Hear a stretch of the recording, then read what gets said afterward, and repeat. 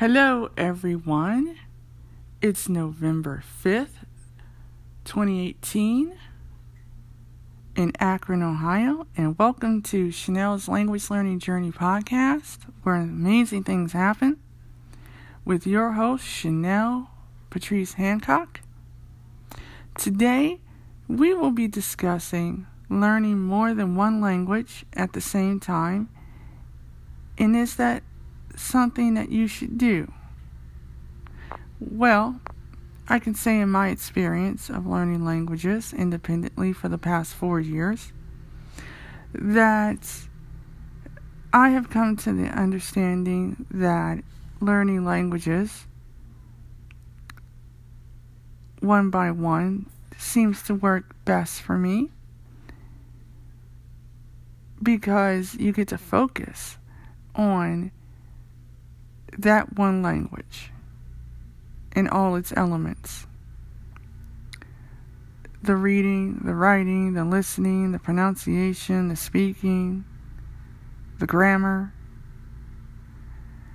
And a lot of people seem to think that if you add a language or 2 or 3 or 4 or even 5 languages at the same time, that you can become proficient in all of them. Well, what people fail to realize is that you're not going to really become proficient. You're going to slowly scuttle along the language learning process when learning more than one language at a time. Now, I'm not saying you couldn't learn 2 languages. That would be something that would be up to you. I've done it. I've learned Spanish and English at the same time. However, what I had to do was my English in the morning and my Spanish in the afternoon. And that works very well for me. However, if you were to learn something like Hungarian and Finnish, those are 2 languages that have a lot of cases, a lot of intense grammar, sentence structure, issues, and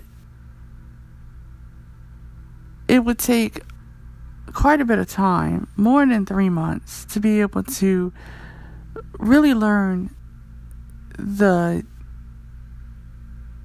fundamentals of each language.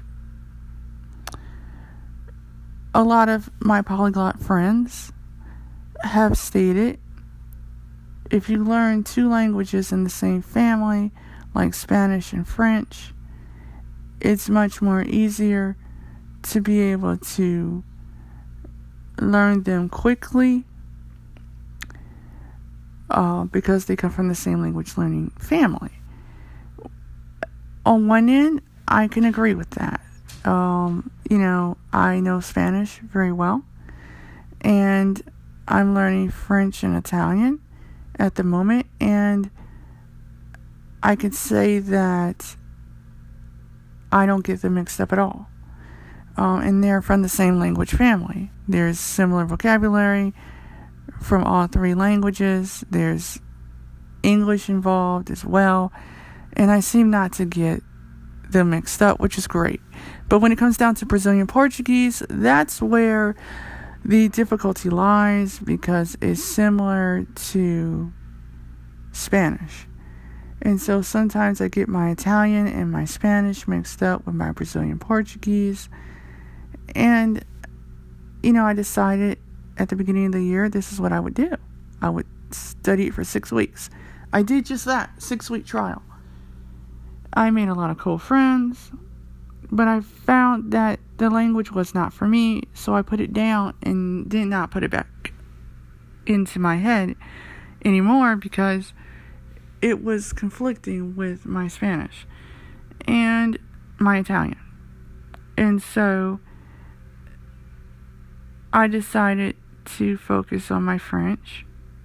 And yes, so I have a tendency to dabble. Yes, I do. Right now I'm dabbling in Turkish and Swedish. And they're at the same level, which is beginning. And I'm hitting an A2 level in French right now. And I'm enjoying it. So, I mean, I can say if you chose French and Chinese or French and Turkish, that might be a little bit more easier for you to grasp if you want to study them, for a year at the same time. You might practice your French from 6 to 8. And then practice your Turkish from noon to 2, just as an example. Okay, that's feasible, However, sometimes the languages can overlap each other.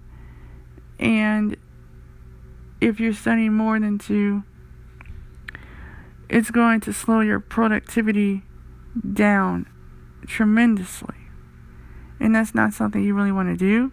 But, I'm here to say, if you do succeed at learning more than one language at the same time, let me know in my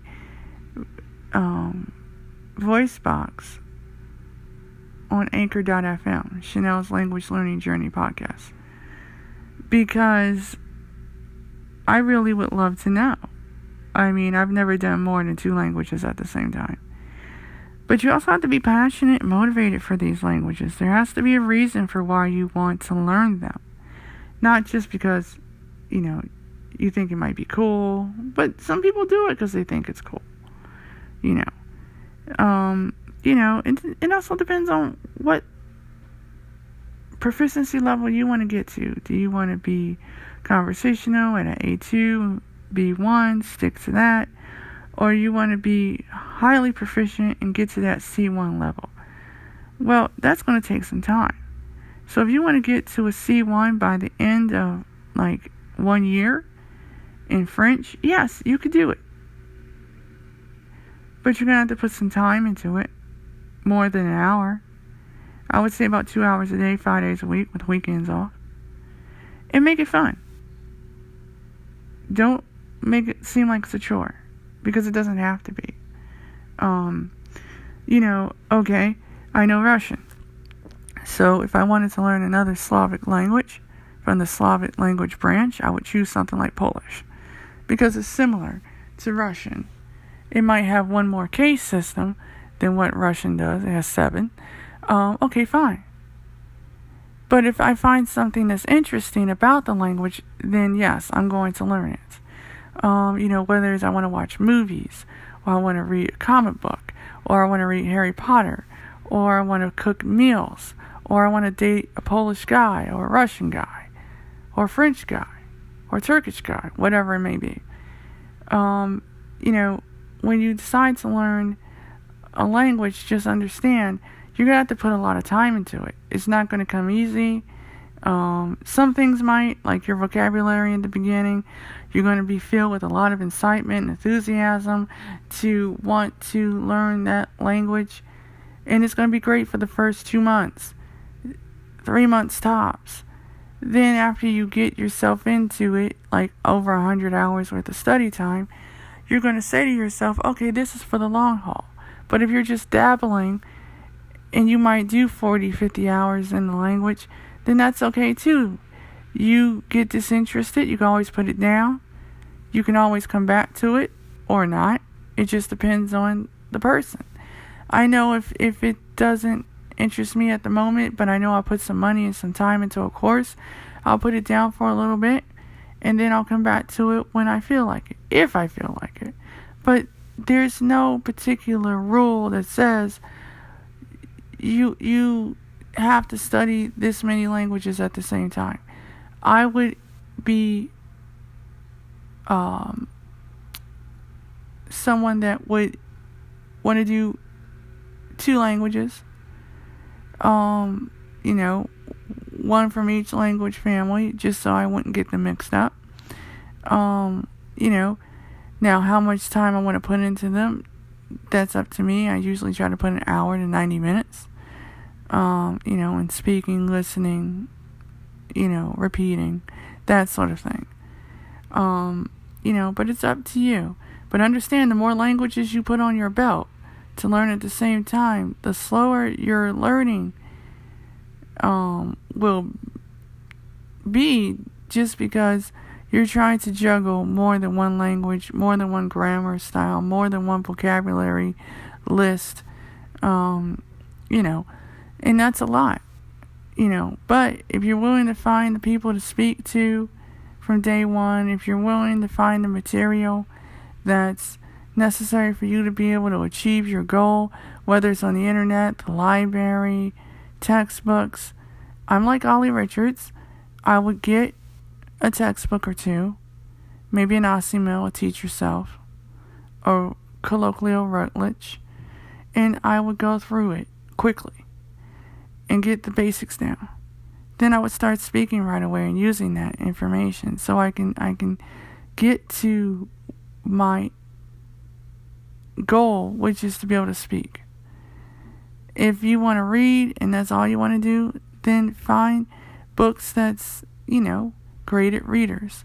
Like I'll use Ollie Richards' short stories in German, Spanish, Italian, Russian, French, English, as the go-between for the intermediate person that is beyond the basics, but not to the level where they can read Tolstoy yet. And, it's the most frequent 1,000 words. It's easy for you to be able to comprehend. They're adult stories. They're not children's stories. So, they come in paperback. They come in ebook. They come in audio. And if you can get the ebook and audio, or the paperback and audio, and listen and read at the same time, that's even better. If you're someone that has a Braille display and you want to hook it up and read in Braille the book in those particular languages and have the audio going in the background, that's even better. The more consistent you are with your learning process, the more success you will happen to achieve down the road with your language or languages. But I wouldn't do more than 2 at the same time. I would choose different language families at the same time, and I would enjoy the process, and I wouldn't make it a chore, because it's not. It's a process. You want to be able to speak, understand, and read what it is that you want to learn. You want to learn Japanese? You want to watch anime? You want to watch movies? Then make that your aim. Make that the reason for why you really want to learn this language. You want to be able to speak with people, order food at a Japanese restaurant. Make friends, find love.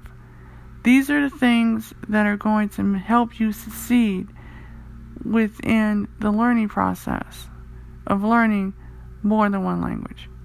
Now, if you are a veteran of learning more than one language at the same time, that's wonderful.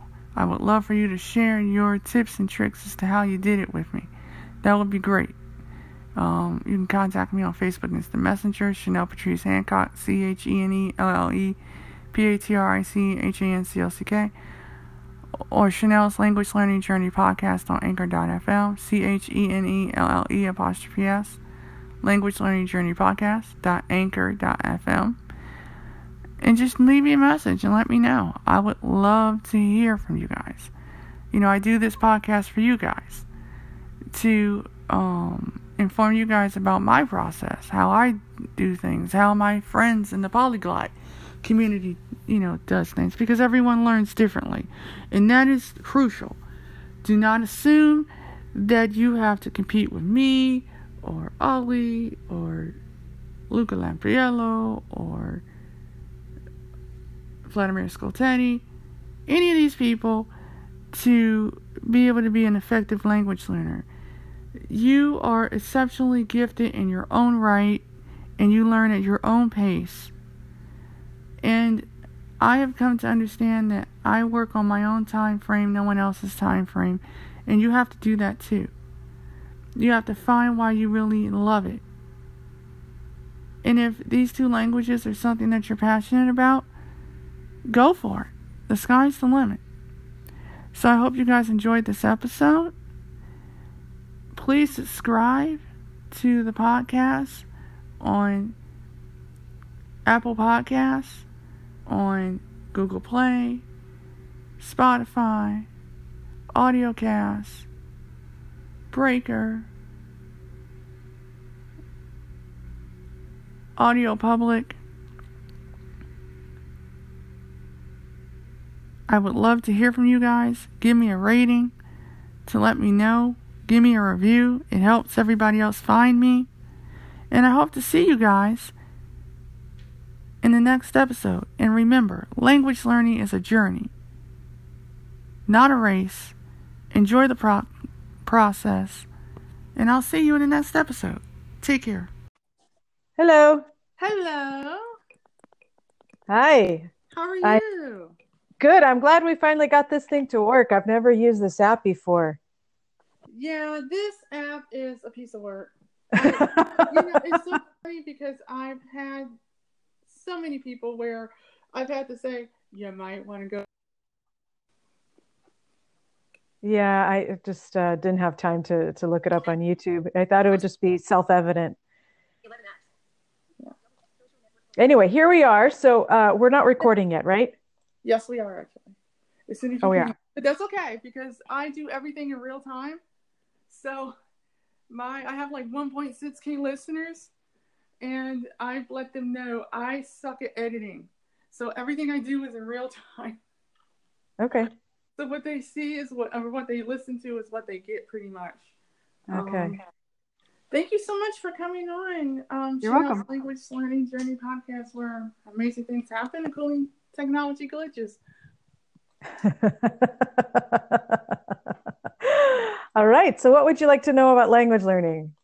Well, I've been a part of the community come 4 years now, come this summer.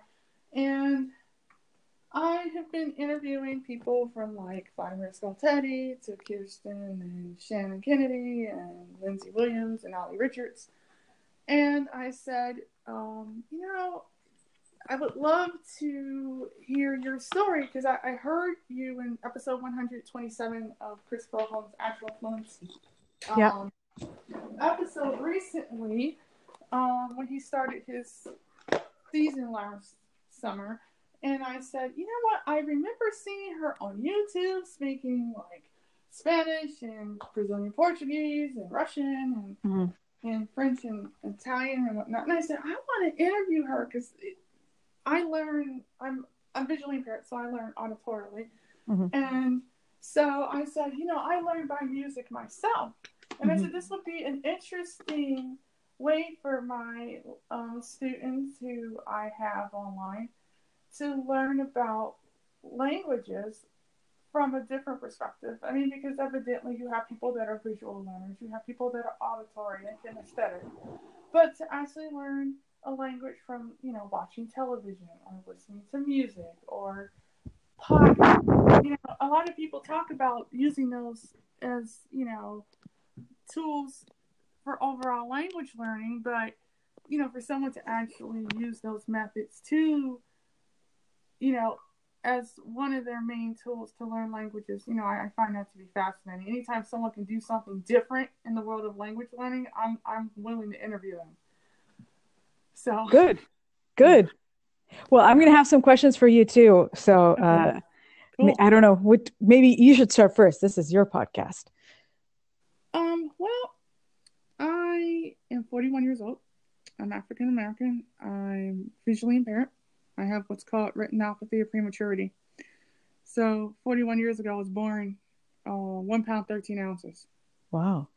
And I had to stay in an incubator for like 5 months until I gained 5 pounds. And so my mom was a teenage mom, 16 going on 17, with a 7th grade education, mind you.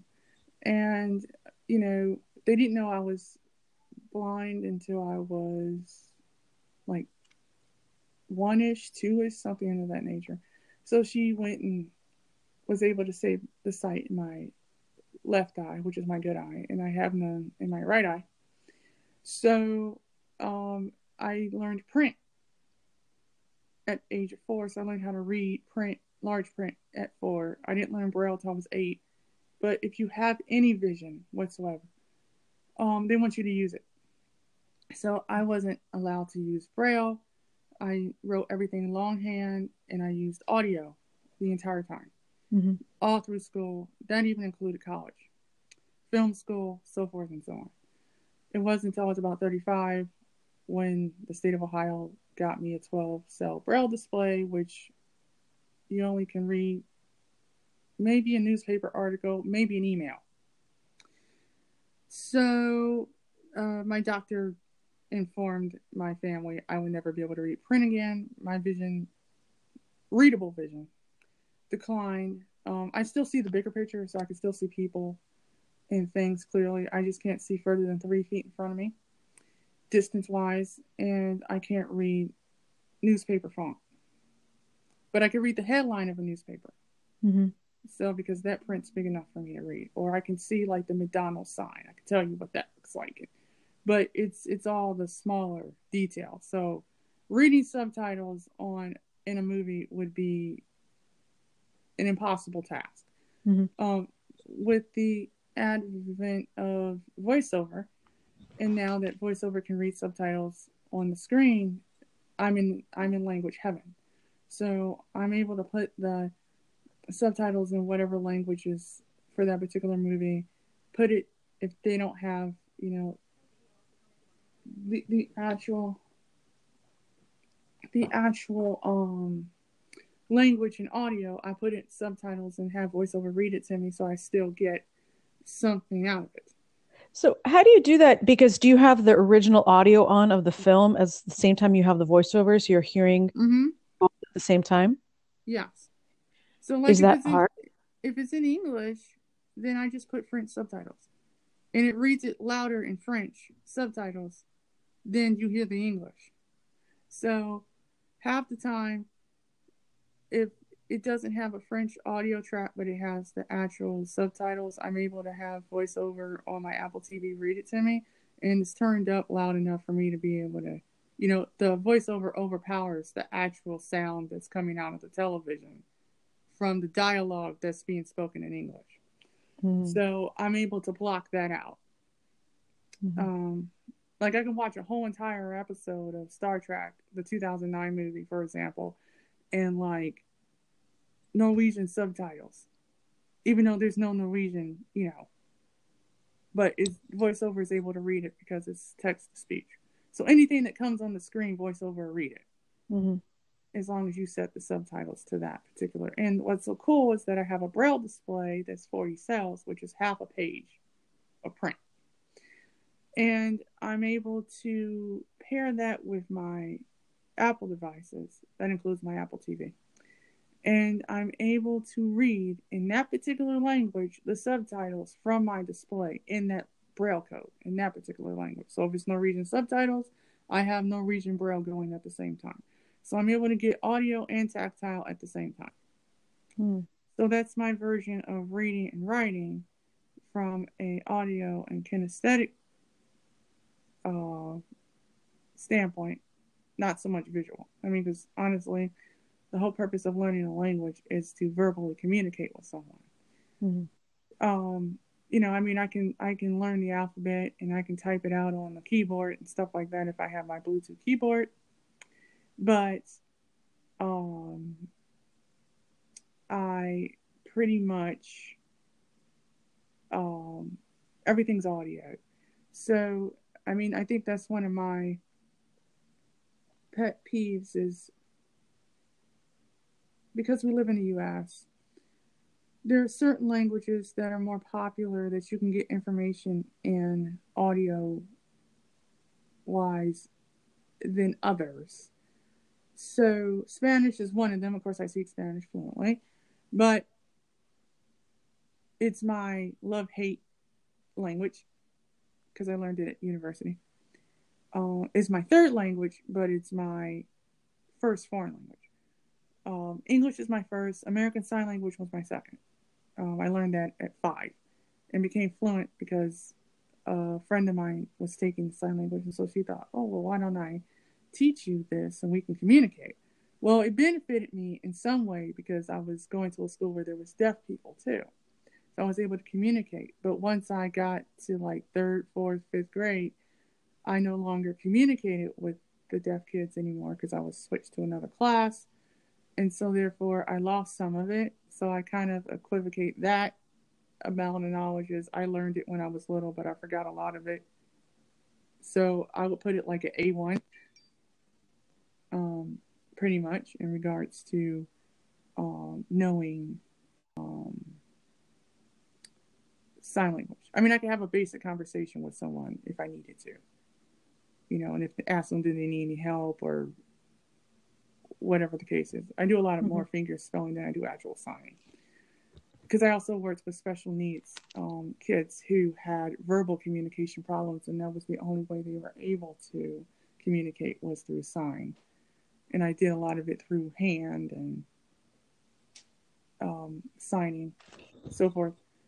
And then I fast forward, I had no language of any kind other than English all the way through high school. I went to Cuyahoga Community College, Tri-C in Cleveland at 23, took Spanish for 4 semesters, got nothing under a B, and learned it the hard way, by ear.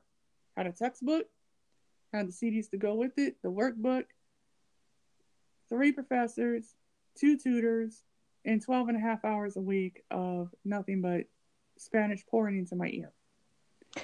And because I didn't live on the west side of Cleveland, I lived on the east side in the suburbs, I wasn't around a lot of Latinoamericana personales que hable el español idiomas. I literally used music as my way to learn more Spanish. And how did you learn grammar? Huh? How did you learn grammar? Was it all just through memorization of what you heard through the audio, through the book? Actually, the teacher. I just literally did it visually in my head. So, when you have to yo to ustedes, eres, él, ella, ellos, ellas, nosotros, vosotros. All those. I learned the grammar so quickly. And because I had my Spanish class, my first one was in the morning. And then the next semester was in the afternoon. And then it kept being in the afternoon. So when I came out, I could actually translate the written word from English to Spanish. I was able to correct people's pronunciation, their grammar, how they said things, because it was, they were saying it incorrectly. I would listen to Telemundo, El Corto de Pueblo, con Weiss, Senor Manuel Franco. They had this show on Telemundo, and I would watch it, and they had this black guy as a bailiff named Michael, and he had a Spanish book in his hand, and the judge was like half American, half Mexican, but he spoke Spanish the entire time, and I can understand a lot of what was going on. I would watch telenovelas.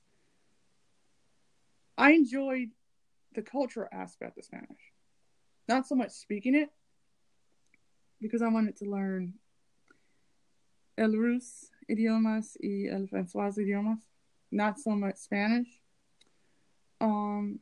And I wanted to learn that for a very long time, since I was 13. But Spanish was pushed on me since I was in the 7th grade. So I found elements of it that I enjoyed, like the dancing, the food, the culture, the people, and the music. And that's what I gravitated to, more so than me actually speaking it, because I still listen to the same artists even today. Shakira, Ricky Martin, Santana, Enrique Iglesias, Christina Aguilera, Jennifer Lopez. I still listen to these people today. I didn't realize I had become fluent at speaking it. And it wasn't until I had a conversation with someone from Colombia on WhatsApp, and they were like, "Do you realize you're fluent?" No. I even lived in California for 3 years, in LA and San Bernardino and Orange, California, and San Bernardino. And I tried to speak Spanish, and I had a lot of negative reactions because they wanted to speak English, or they didn't speak English at all. and so their kids were interpreting for them. So, when you're asking simple things, directions to somewhere or whatever, it was very a demotivating experience, even though I lived with a mexicano familia para 10 months.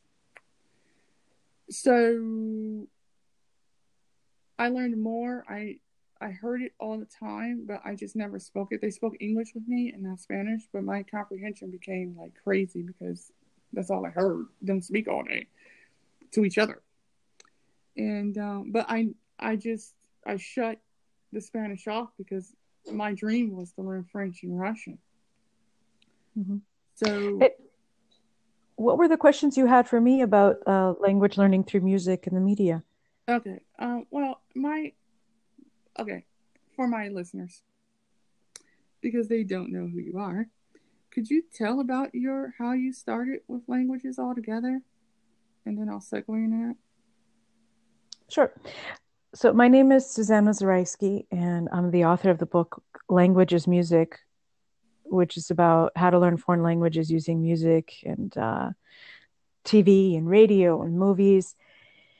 And I started learning languages quite early. I mean, I was born in the former Soviet Union, and I came to the US when I was 3. And then I started with French when I was 11 in junior high school. And then I was a foreign exchange student in France for about 2 months. And I came back and I was speaking fluently with a almost perfect accent, or sometimes perfect accent. And so I knew that there was something about the way I was learning languages that was different than the way other people learn languages, but I didn't know what it was. And then I studied Spanish in high school, and I advanced very quickly, and I was already in a literature class as soon as I started in college. And then I studied Italian in college, and I just took one semester of the grammar class, and I taught myself the rest of the book. And then the second semester, I was already in the literature class. Mm-hmm. And so people ask me a lot, what is it that you do? Because you speak so well. And I was like, I don't know. And then I read a book by Oliver Sacks, who's a very famous British neurologist, called Musicophilia. And it's about how music activates the brain and how some of his patients reacted to music. And he talked about patients who had a stroke and who couldn't talk, but they could sing with words, they could play instruments. And he talked about how music activates more parts of the brain than spoken or written language does. Mm-hmm. And that's what got me thinking about, wow, it's possible. Actually, it's not possible. I think it is that the way I was learning languages was by listening a lot, not only to songs in foreign languages, but also to the musicality of other languages. So I would listen to how people spoke, because there's a prosody, which is, it's kind of like the musicality of the way people speak. Mm-hmm. Pick up on that. And that's what gave me a good pronunciation and a good accent, because instead of speaking like a gringo in Spanish, I would speak like a native speaker. So I wouldn't have the melody of English when I spoke in Spanish. But by listening to foreign languages by listening to foreign language music, I was also picking up on vocabulary in other languages very quickly. And I was reinforcing grammatical patterns that I had studied. So if I was listening to something in the preterite in Spanish or the passé composé in French or whatever, I would just remember what the conjugations were, and it would be easier to remember because my brain was more activated by the song than it would have been if I had just been reading the lyrics. And so I also realized that sometimes when I couldn't remember a word, I would actually remember a verse from a song, and I would hear the verse in my head, and then I would remember the word. So then I wrote this book, Language is Music. I published that over 9 years ago, and now it's available in Spanish, Portuguese, and Russian. And I speak English, obviously, Russian, French, Spanish, Italian, Portuguese, and I also speak Serbo-Croatian or Bosnian and Ladino, but I'm kind of at an intermediate level because I speak them very rarely, so I can be very rusty. So ask me your questions. Wow, that's interesting.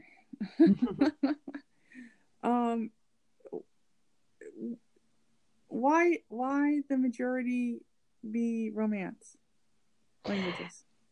That's just how it started. But I also studied three other languages, which aren't Romance languages. I studied Hebrew, Arabic, and Hungarian, and I didn't take them beyond a very basic level. And Arabic, I only studied for a few weeks. Unfortunately, I got sick in the class, and I just didn't continue. Right. And I used to be able to at least read Arabic letters, and now, I mean, this was a long time ago that I studied it, so now I can only recognize certain letters. Right. Well, Spanish was easy because I grew up in California, so it was an Right. obvious one to learn. And French, I had a personal interest in France. And then Italian, I just liked the way it sounded. And Portuguese, I actually don't even remember why I started learning Portuguese, but I did. And then Serbo-Croatian because I lived in Bosnia and I Okay. had to communicate when I lived there. But I haven't lived there for many years, so that's one of the reasons it's rusty.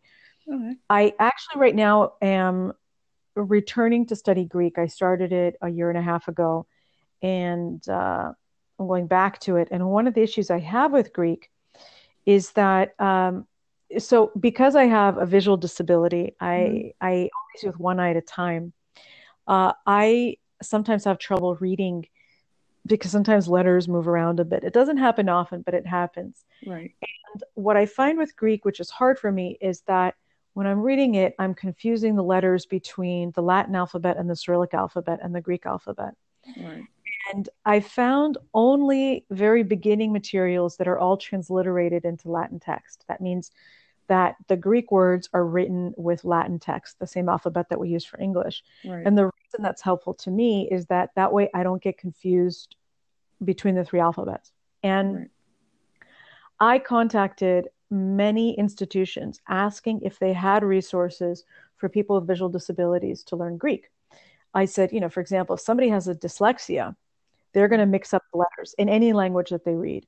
So I was curious, there have to be people who've had dyslexia who wanted to learn Greek. So I contacted the Greek embassy in Washington, D.C., the Greek consulate in San Francisco, the archdiocese of the Greek Orthodox Church in the United States.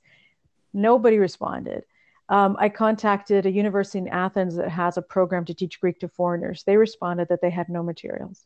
Hmm. So a year and a half ago, I was in Greece and I was there for work and I had about a week off for vacation. And I found a Greek teacher who spoke Italian, and I speak Italian. So she was teaching me Greek in Italian, and she would write out the letters in Latin letters because I explained to her my situation. So I could continue working with her, through Skype. But it really bothers me actually that there aren't resources out there that would be easy for people to use, because I've never learned grammar only by listening. I've always had to read a grammar book, or Right. conjugation tables. So I even contacted this place in San Francisco called Lighthouse Center for the Blind. I asked them what to do, and they gave me a totally inane answer. They said, "Oh, listen to audiobooks in Greek." And I said, if I can't speak any Greek, an audiobook in Greek is not going to help me. It's going to help me with the pronunciation so I get used to the sounds, but it's not going to help me learn the language. So I hope Wow. as I, learn things, I might be able to, I'll be able to share with other people like what I've been able to do. Right. But, as probably you, Chanel, you probably, okay, I don't want to put words in your mouth. I prefer not to become the poster child for how to do something in an innovative way. I would prefer that that innovative way already exists so that I could Right. just follow it. Oh, trust me, when I was trying to learn the Russian alphabet and I Mm-hmm. sat there and said, is there anybody that has the Russian Braille code? It took someone from a Jewish library for the blind in New York City to send me a Braille copy, which I still have, of the Russian alphabet in order for me to be able to know what a tactile version of it was, so I would be able to read and write in Russian Braille. Nobody, and I mean no one, had nothing. I called everywhere. Mm. I was so frustrated. And that is one of the, well, the good thing is now that I have a 40 cell Braille display that can read in different Braille codes, Russian is one of them. Thank God. But you have to have the actual physical written text in that language. Mm-hmm. So I have to have, if there is Greek Braille. Um, Actually, if you want, I could call the NFB headquarters down in Baltimore, Maryland, and see if there's anything that might be um, available for Greek. I don't know. I could find out. When you were telling me this, I used to be a president of one of the NFB chapters here in Ohio, and so I do have some pull. I could find out if there's any way that there is something out there. That would be great. I mean, I don't read Braille, but Right. I would be really curious to know what they have. Thank you for that offer. Yeah. I was actually at the National Federation for the Blind on Halloween of last year. I was in Baltimore for a conference about accessibility and Right. technology accessibility. We had a tour of the National Federation for the Blind, and it was fascinating to see all of the different machines that they had, like a electoral polling booth where you read everything in Braille, and the big printers that they had. And I asked one of the people who worked there, who's blind and who's interested in languages, I asked him what he does, and he said, well, I just have to listen to audio recordings of grammar books. I was like, really? That's it? And then that's how he studied different languages. And it could be, Chanel, too, that because I didn't grow up blind, I'm used to learning by reading, by reading grammar books. Right. Obviously, I pick up a lot of conversation because I'm very sensitive to sound, Right. but my brain just has never had to learn grammar by listening. And I don't know how keen I will be to learn in a totally different way now as an adult. It could be easier for you to do it because this is just the way you've had to learn. Oh, trust me, I've been a print reader up until I was about 29. Oh yeah, okay. So I know what print looks like. I've had to read it.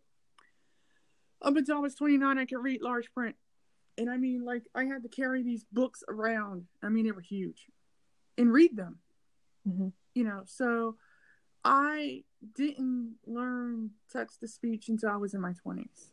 I didn't have a choice. I mean, I had, like, the cassette players from the library for the blind and disabled. And I would sit and listen to audiobooks all the time. Like, I could sit there and listen to books for days on end. Now I'll buy the ebook and I'll have voiceover read it to me in whatever language I buy it in.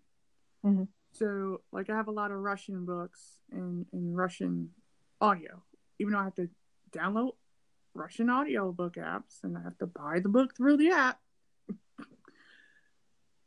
Excuse me. I still have to, I'm able to listen. And thank God for the language learning community, because there are a lot of people that were able to share their books with me, their ebooks, and send me their ebooks. Like, I have, like, Harry Potter. You name the language, I probably have it. And I have Game of Thrones and Hunger Games and yeah. Right now, I'm learning French and Turkish and Italian.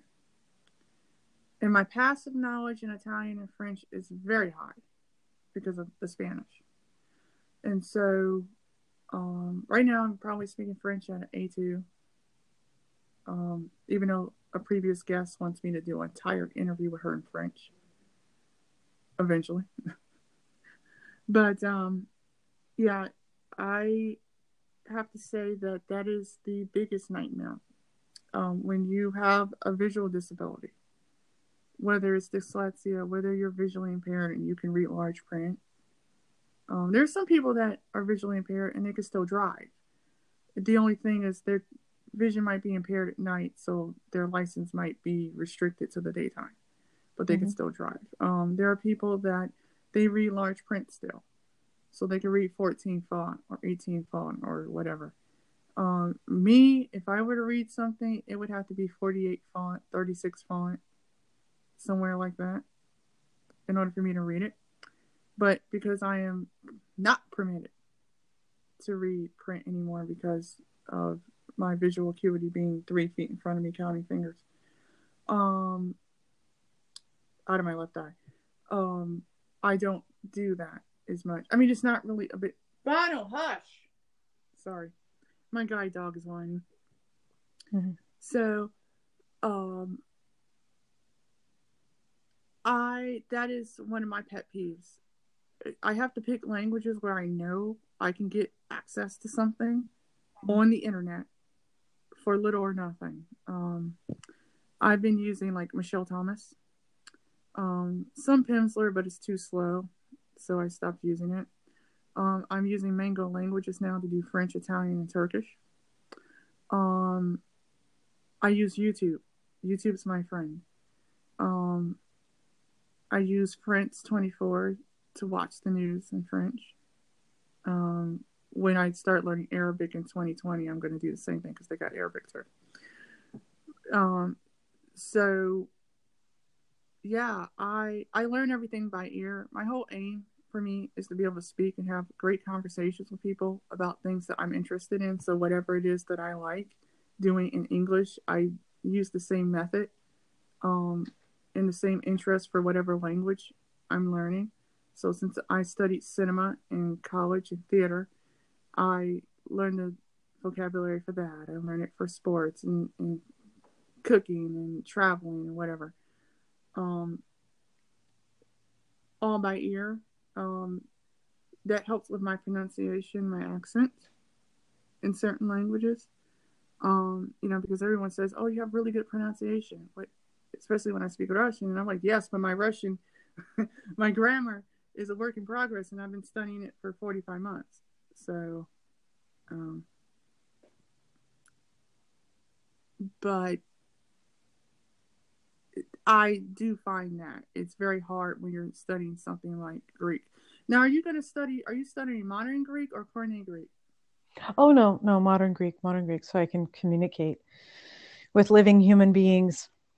Because I know that Donovan Nuggles is studying Koine and modern.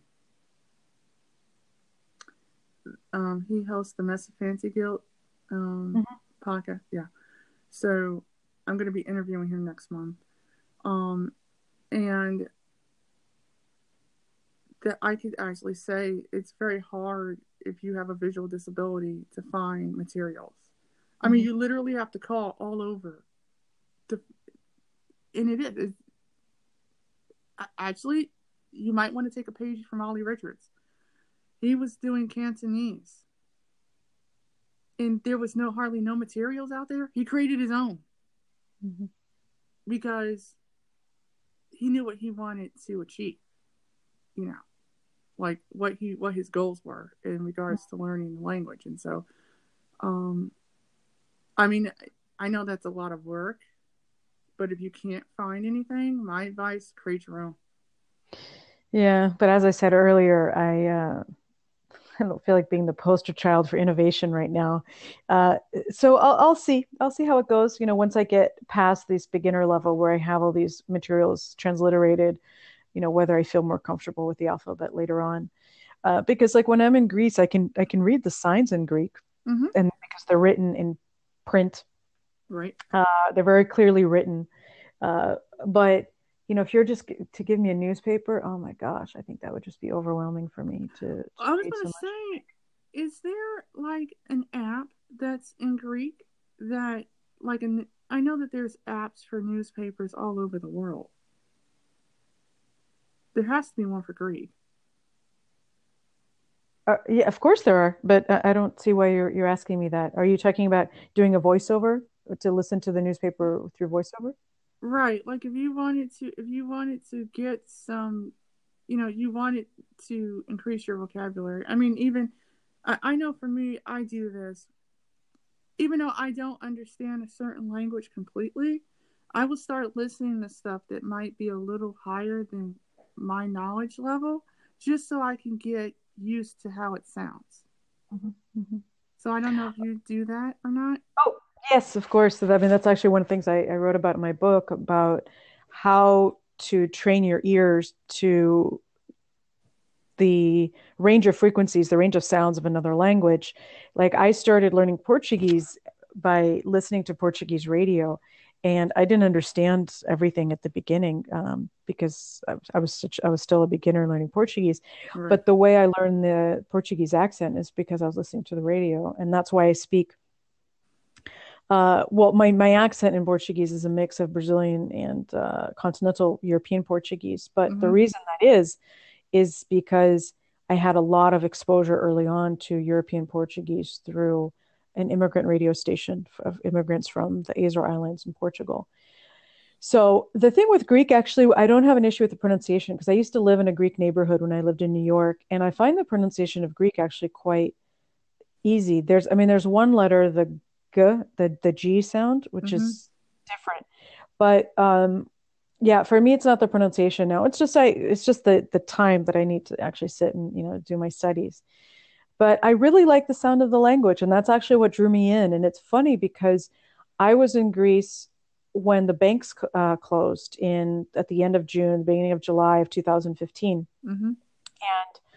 And you saw in the media, you heard and you saw reports of, or you read reports of people queuing up in front of the banks, especially pensioners who are trying to get up to their 60 euros a day or whatever they were allowed to get out of the banks.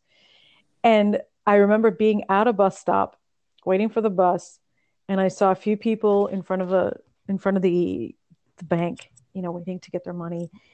And I had this thought, I want to learn Greek.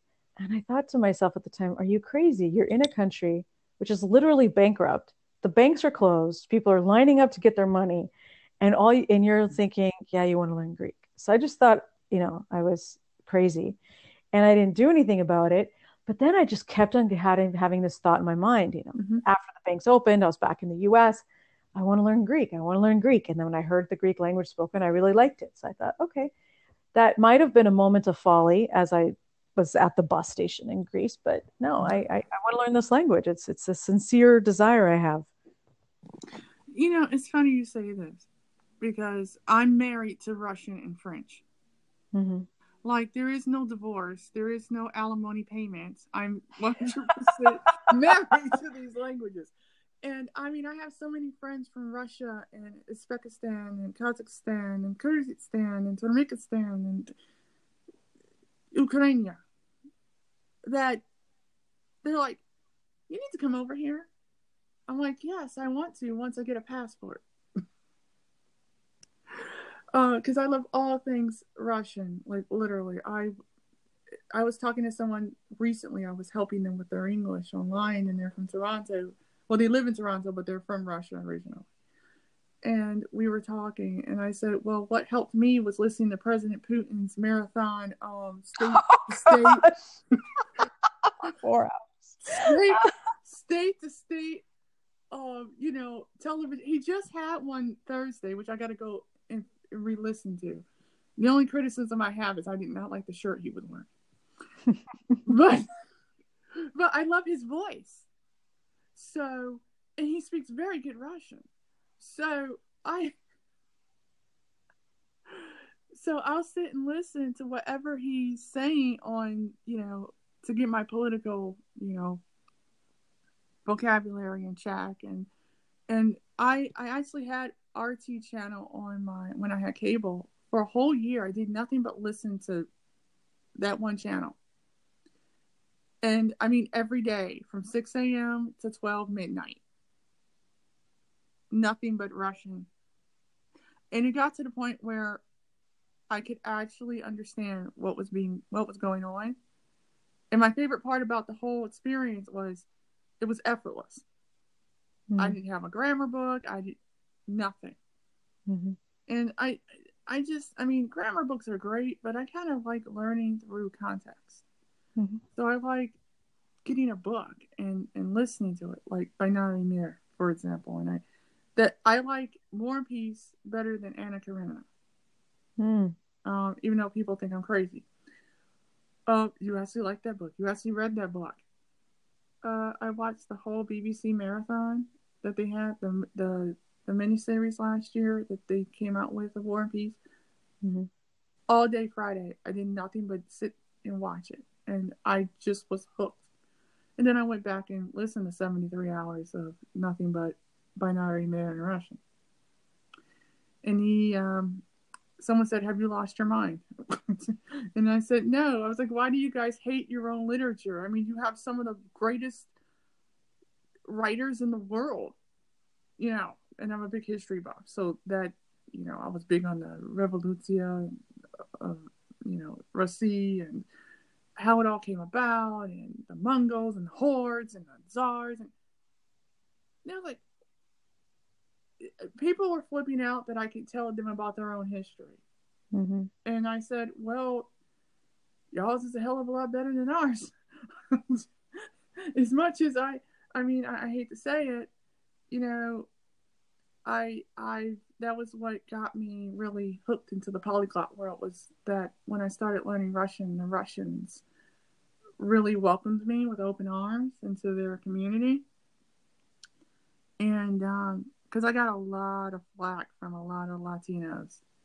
Why don't I speak your language as good as I speak? If I can learn your language, which means English, then why can't you learn mine to the same amount of, proficiency? And I said, because A, I don't want to, B, I don't have to, and C, I like certain parts of you guys' culture better than I do speaking Spanish. But I just felt that I got a lot of flack and a lot of negativity. And so that deterred me tremendously from speaking. It wasn't until 11 months ago I started speaking again for the first time. So in Spanish. So yeah, my whole goal pretty much is to have people come on my show, talk about their experiences, because everyone's experience at learning languages, people talk about the success stories of how they learn languages, but people don't talk about what they have to go through to actually learn a language. Or like, I interviewed Robin McPherson last weekend, and I enjoyed his YouTube videos because of, he was so real and honest about what he was going through, overall, not just with his language learning, but his life in general. And it gave a more human and deep connection to what it means to be a polyglot or a linguist or a language learner. Because a lot of these people, they're successful, but no one's talking about what trials and tribulations they went along the way to get to where they are. And so I find that to be like, very, very heartwarming, and to me fulfilling as someone that enjoys, that's the other reason I want to ja хочу работать у переводчик на русском языке и французском языке за организацию Объединенная Нация в Нью-Йорке, города вот сейчас отличный, потому что я люблю говорить на русском языке очень.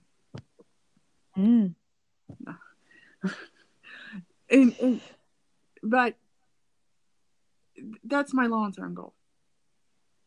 For me personally. And I guess, now I have 1.6K listeners. I've only been out since May.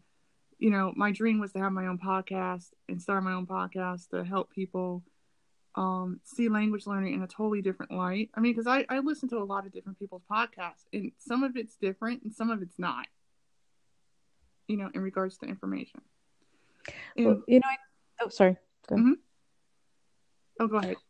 Oh, I think you're right in that even though you're talking about when you're listening to War and Peace and watching Putin for his 4-hour marathon talk, that it was effortless, that you were just able to understand, and it was beautiful.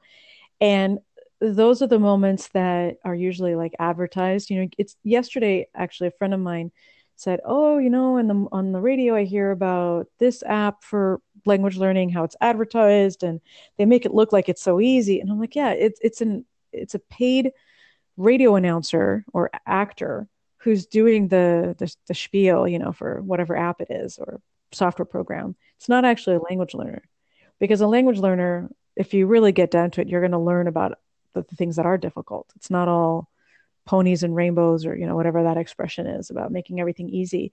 And I think it's important, you know, for you, especially since you have a visual disability, to talk about what you're going through, because you might inspire other people who are visually impaired, who thought that they couldn't learn a language and don't know what you know is coming their way. And if you can warn people, like, this is what I did, this was difficult, I found this other alternative that worked out better, you know, you're not only expressing yourself like through like as a catharsis for yourself, but you're just also helping other people. Right. Yep.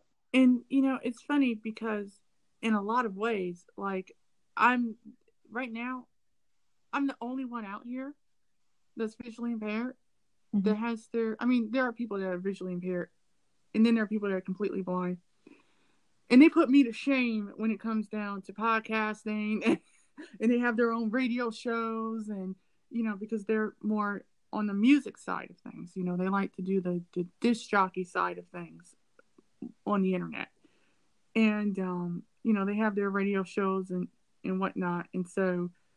And I said, I think that's great because they're more technology inclined. Like, they can take a computer apart, put it back together. They know how to use VoiceOver and JAWS and NVDA. And I'm like, my brain doesn't work like that. I'm more artistic. I studied theater in college. I studied film at film school. I have my certification to teach English as a foreign language to business people and young learners. I teach people online and as a community tutor, uh, so forth and so on. I mean, I haven't even come up with a method yet. Because someone asked me, how do I learn? And it's like by ear. I sit and I listen. And there are days when I actually do fall asleep. And I find that early in the morning or late at night is the best time for me to learn anything because it's completely silent. And I live in an apartment building.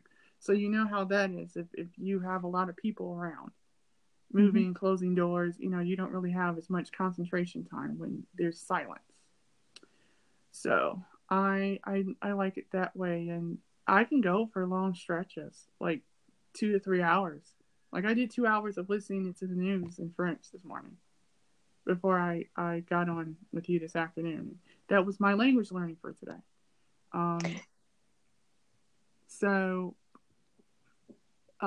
But I mean, I knew nothing, and literally 3 years ago, about polyglot nothing. I knew who was who, where to find information. It was a nightmare. And I do think a lot of people who have, helped me along the way. But a lot of it was me looking on the internet, me calling places, and then saying, well, they will eventually come out with Harry Potter in Russian, whether it's ebook, which I have all the ebooks, or audio. And that is the problem. Now they have it in ebook. They don't have it in audio. I've had people over in Russia have had to send me MP3 recordings of Harry Potter because you can't find it anywhere. So there are certain languages that I've had to get other people that have the files, send them to me, because that is one of the main problems. People, like, I remember I was interviewing Chris Broholm like 2 months ago, and he said, well, you live in the U.S. You should be able to have access to everything. And I said, what? I don't think so. Yeah. It's not that easy. You bring up a good point about how your language learning is much more effective when it's quiet. And generally for people who have visual impairments, just in my non-scientific sample size of the people I've spoken to, it's quite common that we are very sensitive to noise and sound because we're using our auditory cortex probably more so than people who don't have a visual impairment, because we're relying on auditory clues to understand where we are in space and what's going on. And as a result, we're much more sensitive to sound. And I find there are other factors that also are part of that. Like if you're an extrovert, it might not be as bothersome to you to be around a lot of noise. But if you're an introvert and you're highly sensitive and you have a visual impairment, then it's like hell on earth to be in a place that's really loud and you can't get anything done. And sometimes it's hard for me, I when I try to explain to people, like, I need to leave because it's too loud. They don't get it because they don't have that same Right. sensitivity to sound. Or where some people, they can work in a noisy cafe and study whatever. I couldn't do it. So I totally get what you're saying, where you, in order to listen to your 2 hours of French news or listening to Vladimir Putin for 4 hours, you have to choose a time when your neighbors aren't going to be making a bunch of noise, and not everyone's going to turn on their water, so you're not going to hear the water pipes at the same time. Those are important details to consider, for sure. I mean, I'm up at 5 in the morning because I have a yellow Labrador, guide dog, and I'm up with him to feed him, take him out, and as I'm doing that and I'm making my coffee, God forbid I don't have that, I have the news going on in my head, and in my ear. And, I had the pleasure to interview Slovak polyglot extraordinaire Vladimir Skoltety back in October. And he asked me this question. He said, well, how do you learn like Chinese Braille? And I was like, I haven't learned Chinese yet. And I don't know if I want to be honest. I mean, we have a large population here in Akron, of Chinese speaking people, but I really don't know if that's a language I really want to learn. I mean, I have to have a real valid reason for learning something. Like right now, I'm into Turkish. Mm-hmm. And that's because I'm a history buff. So I wanted to know more about the Ottoman Empire. I knew, okay, I might not go to Istanbul. Okay, fine. Technically, these days, you don't need to go to Istanbul. You can, I found people to speak Turkish with online already. And so, I'm using the speak from day one approach, of speaking, learning your basic phrases and utilizing them right away. And so, I'm actually done with chapter 2 of Mango, going into chapter 3, unit 1 of next week. And I do a little bit from each chapter every single day, and then I go back and revisit the same stuff just so I remember that I remembered this and how this sound and and I'm able to interpret from what little I know in my head. And I mean, I've gotten to the point now where I'm connecting with the language. So even when I'm not practicing it, it's in my head, like a word to come up in Turkish, and I'll hear myself actually voicing it out loud in Turkish, Mm-hmm. without even like having to think about it. So, it's like this language is going to stick. I did 6 weeks of Brazilian Portuguese, and my motivation was really bad. Actually, I wanted to speak with Lucas Bighetti of Language Boost by Christmas. Christmas is Tuesday. Didn't happen. After 6 weeks, I said no, because my Spanish and my Italian kept bleeding into Portuguese. And I just said, no, I tried it for 6 weeks. I really don't like this. I don't have anyone to speak it to in the town that I'm in. So I'm going to stop, even though I made some really cool friends. But yeah, I said I'll stick with the Italian and the French and the Spanish that I know. and let those Romance languages be the ones that I learn. And a lot of it's because of cinematic reasons. I like French cinema and French cuisine and French fashion, and the same goes for Italian too. So that's another reason I wanted to learn both of those. For that reason. And for the French, it was the history and the literature as well. And so, but eventually I plan on learning Egyptian, Arabic, and Japanese.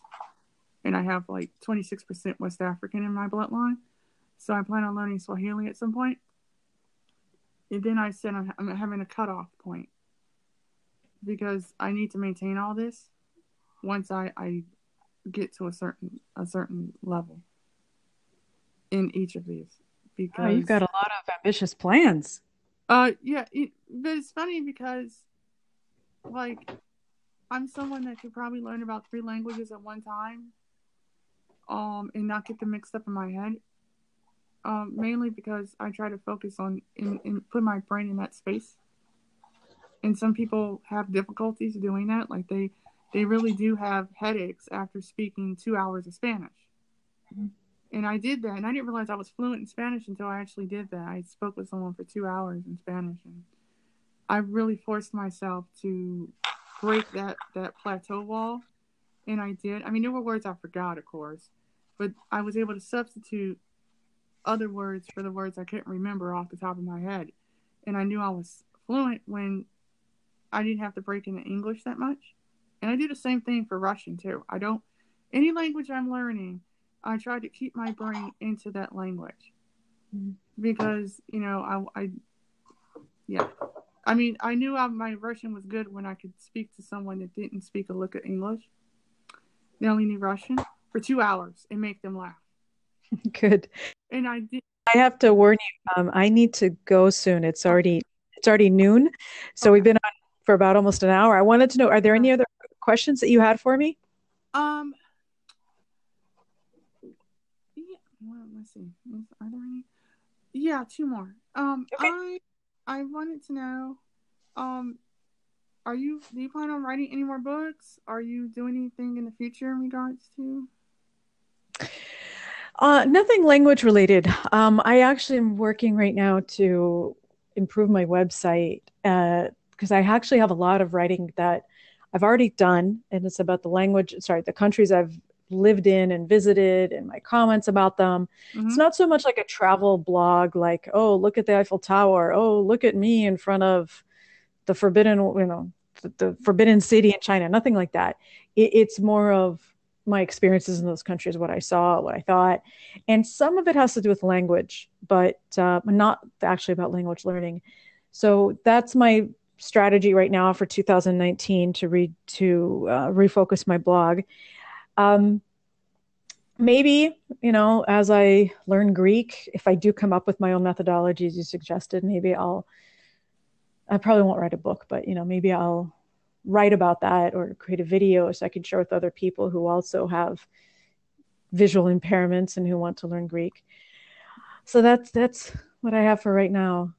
If you had 7 tips to give anybody on your experiences so far, learning the languages you have learned and traveling and whatnot, what would those be? So this isn't in order of importance. It's just what's coming up to mind. I'm actually going to reflect on something that you said earlier about how you really didn't have the motivation to learn Portuguese. You had the influence of the other languages. And I think it's really important for people to be honest with themselves about why they're learning a certain language. Like, one of the reasons why I don't speak fluent Serbo-Croatian or Bosnian is because I actually don't like many aspects of the culture. I'll be honest. I've told Bosnians about this before. It's not like it's a secret. And I lived there for 15 months and I did not speak it fluently. And given my ability to learn languages and given the fact that Serbo-Croatian, Bosnian is a Slavic language and Russian is my first language, you'd think I would have been totally fluent. I wasn't, because I resisted speaking it. And I it would annoy my friends because they never knew how much I understood or not. Because sometimes I wouldn't understand what people are saying, and other times I would completely understand it because I just somehow learned to tune it out when I didn't want to pay attention. And that actually became one of the difficulties of living there, is I had to come to terms with the fact that there were aspects of the culture that I really didn't like and that were bothering me, irritating me on a daily basis.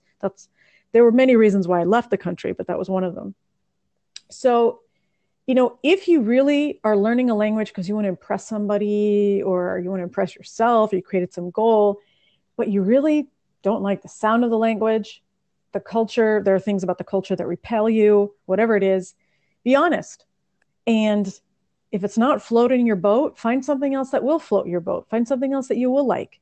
Mm-hmm. And because at the end of the day, like if you're trying to impress somebody that you're going to learn Japanese in a year or whatever, I'm just making this up, you're only going to make yourself miserable if you don't like it.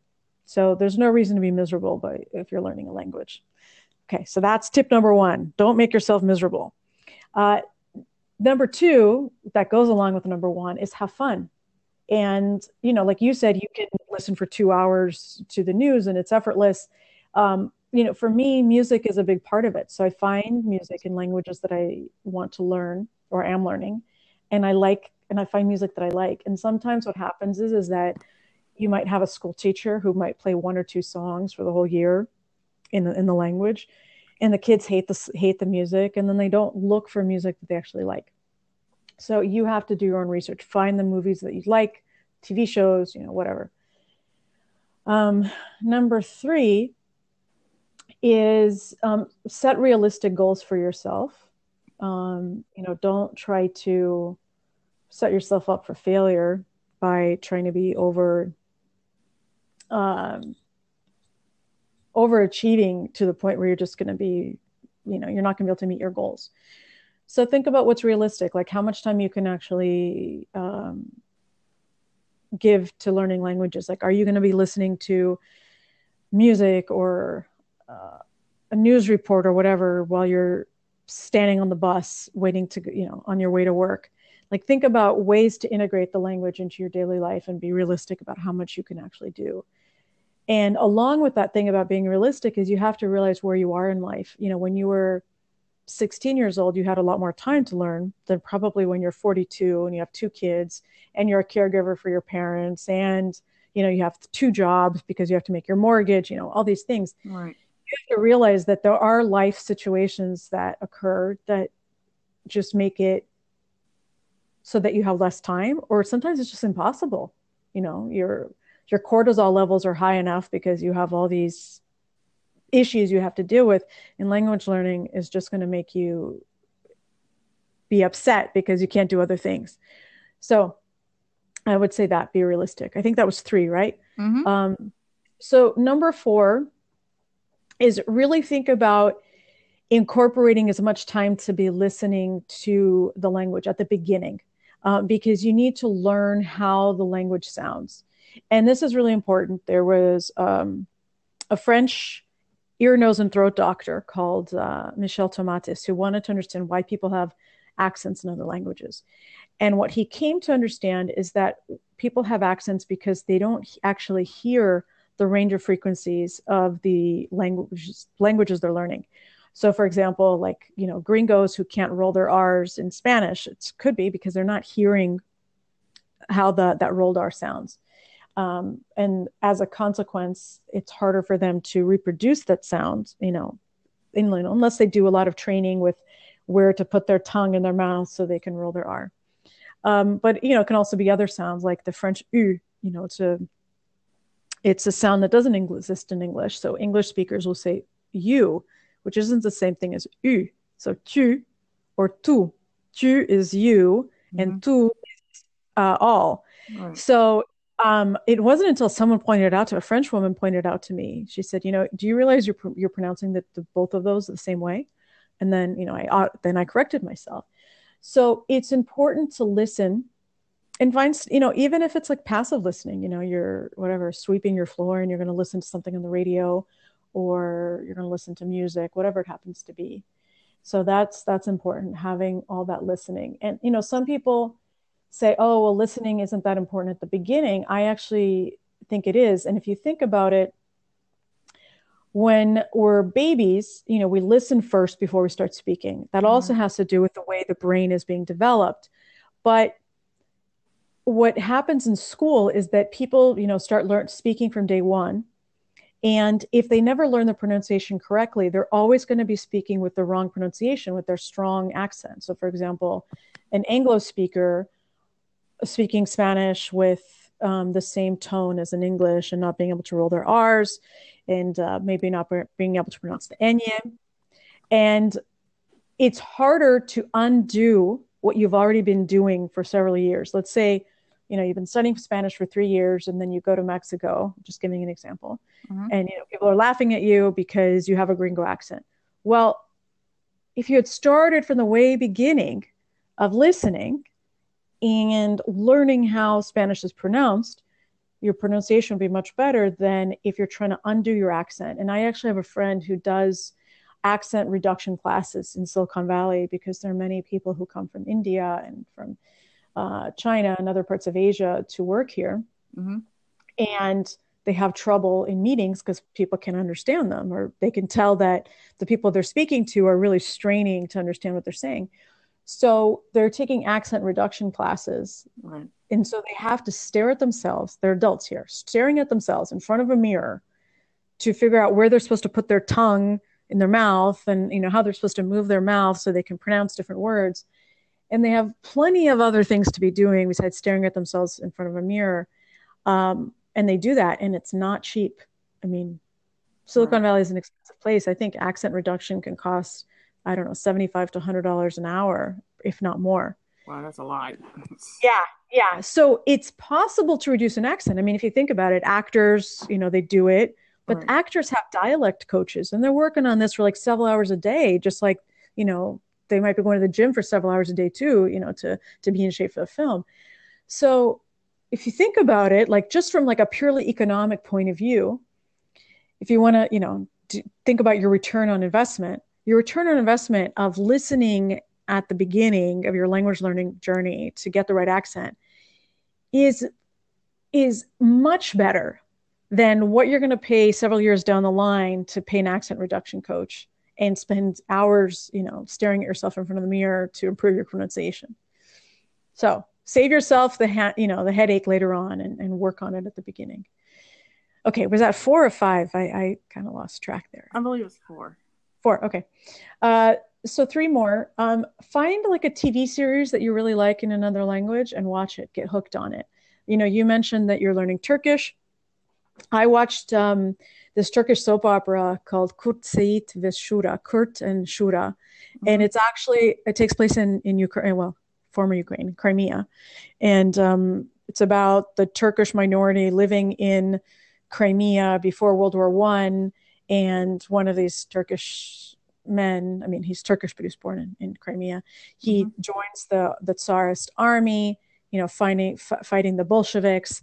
And I actually started watching it on Spanish TV at the gym. And then I found out that I could watch it in the original Turkish, but I could only find it with Russian subtitles. It's kind of a mess. I couldn't find it with English subtitles. So I totally got hooked on this soap opera.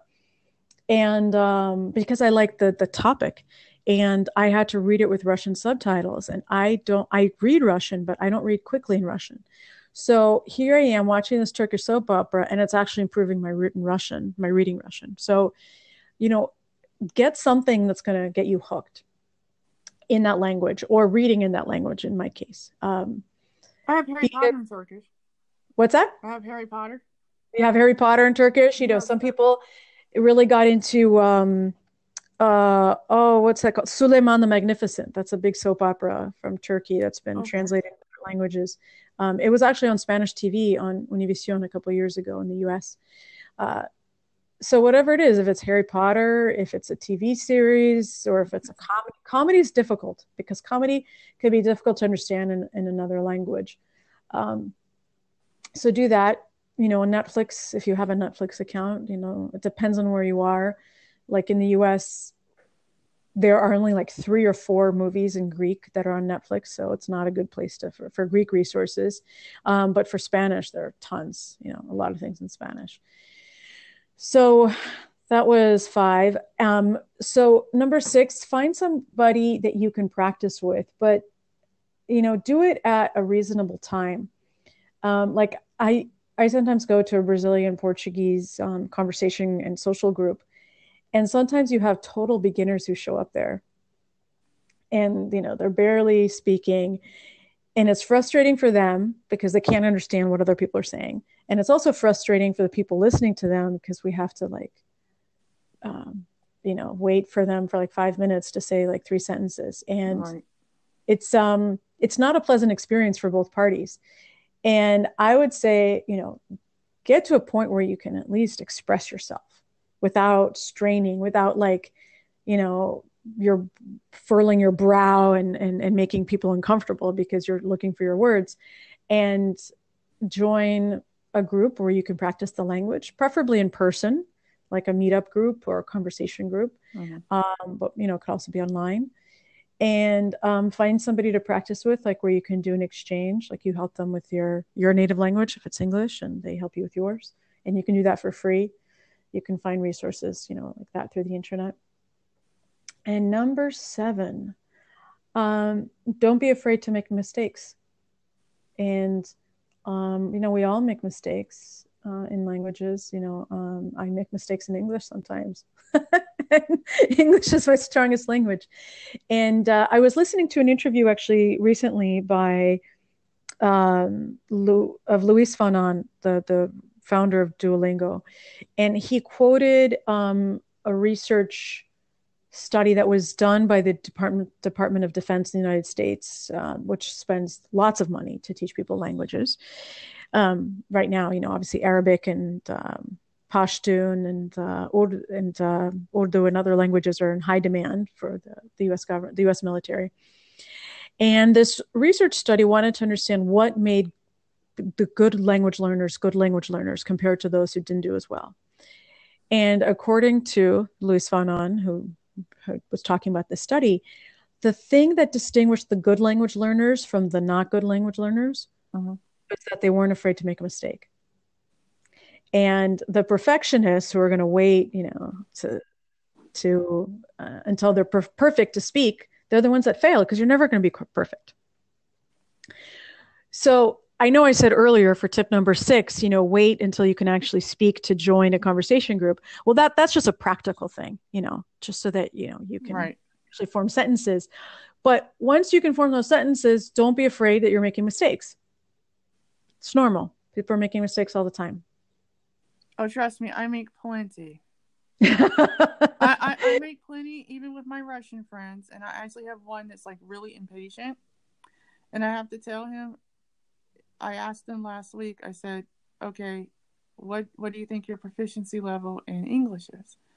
And he said, well, I think I'm like, oh, I never really thought about it. And I'm like, well, if you can go to Korea and you can speak to people in English, and you can go to Thailand and you can speak a little bit of Thai and a little bit of Lao, because he's Russian. And I said, you can do these things. Then you're proficient. You just need to work on reading and listening a lot more. I hate reading. I was like, guess what? It'll make you better. And you'll be able to understand what I'm saying to you, because he wants to learn British English and American English. And I said, well, you need to choose one for now. I don't live in jolly old England. I live in the U.S., so we speak differently. And depending on what part of the U.S. you live in, that person or persons are going to speak differently. So I live in the Midwest, even though I sound like I'm from California. It's all about, accent, and, people speak differently in the South, depending on what state they live in. People speak different in the East, depending on what state they live in, so forth and so on. But yeah, I had a conversation with his mom for 2 hours in Russian over the summer. And I got to speak to his sister in Russian last week. And I realized, oh, my Russian has improved. I might be at a B2 right now, going to a C1. Because of, just doing nothing but listening and speaking all the time. Even if you speak to yourself. And I told him that. So, but I want to thank you. Спасибо большое. Моя Пожалуйста. Это очень приятно знакомиться. Говорила у меня сегодня Новый год Акрон, Ohio. Желаю вам хороший регенер и слушать вас и с Новым годом. Моя Спасибо. Спасибо. Вам тоже с Новым годом поздравляю. And thank you to all of my 1.6K listeners and to the new people out there that are listening to this podcast for the first time. Happy holidays to everybody. Thank you to the sponsors of the show, Flipboard, where you can actually go right now and pick out your favorite articles, whether it's a newspaper, whether it's a magazine, put it all in the same folder and get your updates to whatever you like to read from flipboard.com. So check them out. Thank you for sponsoring my podcast on anchor.fm. I will see everybody in the next podcast, which will be on January 3rd, 2019 with Lydia Mahova of languagementoring.com. Thank you once again to Susanna Sarevsky. Thank you for inviting me. Oh, you're welcome. And I will see everybody in the next episode. До свидания, Sim. До свидания. Hello. Hello. Hi. How are you? Good. I'm glad we finally got this thing to work. I've never used this app before. Yeah, this app is a piece of work. It's so funny because I've had so many people where I've had to say, you might want to go. Yeah, I just didn't have time to look it up on YouTube. I thought it would just be self-evident. Anyway, here we are. So we're not recording yet, right? Yes, we are actually. As soon as you we are. But that's okay because I do everything in real time. So I have like 1.6K listeners, and I've let them know I suck at editing. So everything I do is in real time. Okay. So what they see is what they listen to is what they get pretty much. Okay. Thank you so much for coming on. You're welcome. Language Learning Journey podcast where amazing things happen, including technology glitches. All right. So what would you like to know about language learning? Well, I've been a part of the community come 4 years now, come this summer.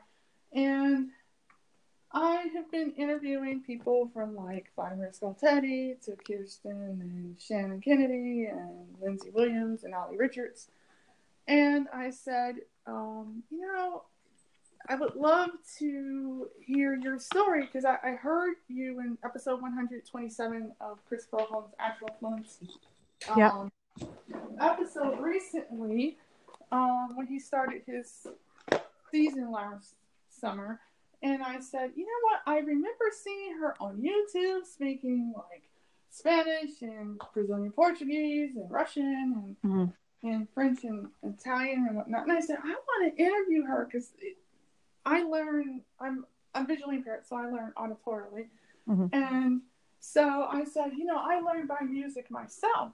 And I said, this would be an interesting way for my students who I have online to learn about languages from a different perspective. I mean, because evidently you have people that are visual learners, you have people that are auditory and kinesthetic, but to actually learn a language from, watching television or listening to music or podcasts. A lot of people talk about using those as, tools for overall language learning, but, for someone to actually use those methods to as one of their main tools to learn languages, I find that to be fascinating. Anytime someone can do something different in the world of language learning, I'm willing to interview them. So good. Well, I'm going to have some questions for you too. So cool. I don't know. Maybe you should start first. This is your podcast. Well, I am 41 years old. I'm African American. I'm visually impaired. I have what's called retinopathy of prematurity. So 41 years ago, I was born 1 pound, 13 ounces. Wow. And I had to stay in an incubator for like 5 months until I gained 5 pounds. And so my mom was a teenage mom, 16 going on 17, with a seventh grade education, mind you. And, they didn't know I was blind until I was like one ish, two ish, something of that nature. So she went and was able to save the sight in my left eye, which is my good eye, and I have none in my right eye. So I learned print at age of 4. So I learned how to read print, large print at 4. I didn't learn Braille until I was 8. But if you have any vision whatsoever, they want you to use it. So I wasn't allowed to use Braille. I wrote everything longhand, and I used audio the entire time, all through school. That even included college, film school, so forth and so on. It wasn't until I was about 35 when the state of Ohio got me a 12-cell Braille display, which you only can read maybe a newspaper article, maybe an email. So my doctor informed my family I would never be able to read print again. My vision, readable vision, declined. I still see the bigger picture, so I can still see people and things clearly. I just can't see further than 3 feet in front of me, distance-wise, and I can't read newspaper font. But I can read the headline of a newspaper. So because that print's big enough for me to read. Or I can see like the McDonald's sign. I can tell you what that looks like. But it's all the smaller details. So reading subtitles in a movie would be an impossible task. With the advent of voiceover, and now that voiceover can read subtitles on the screen, I'm in language heaven. So I'm able to put the subtitles in whatever languages for that particular movie.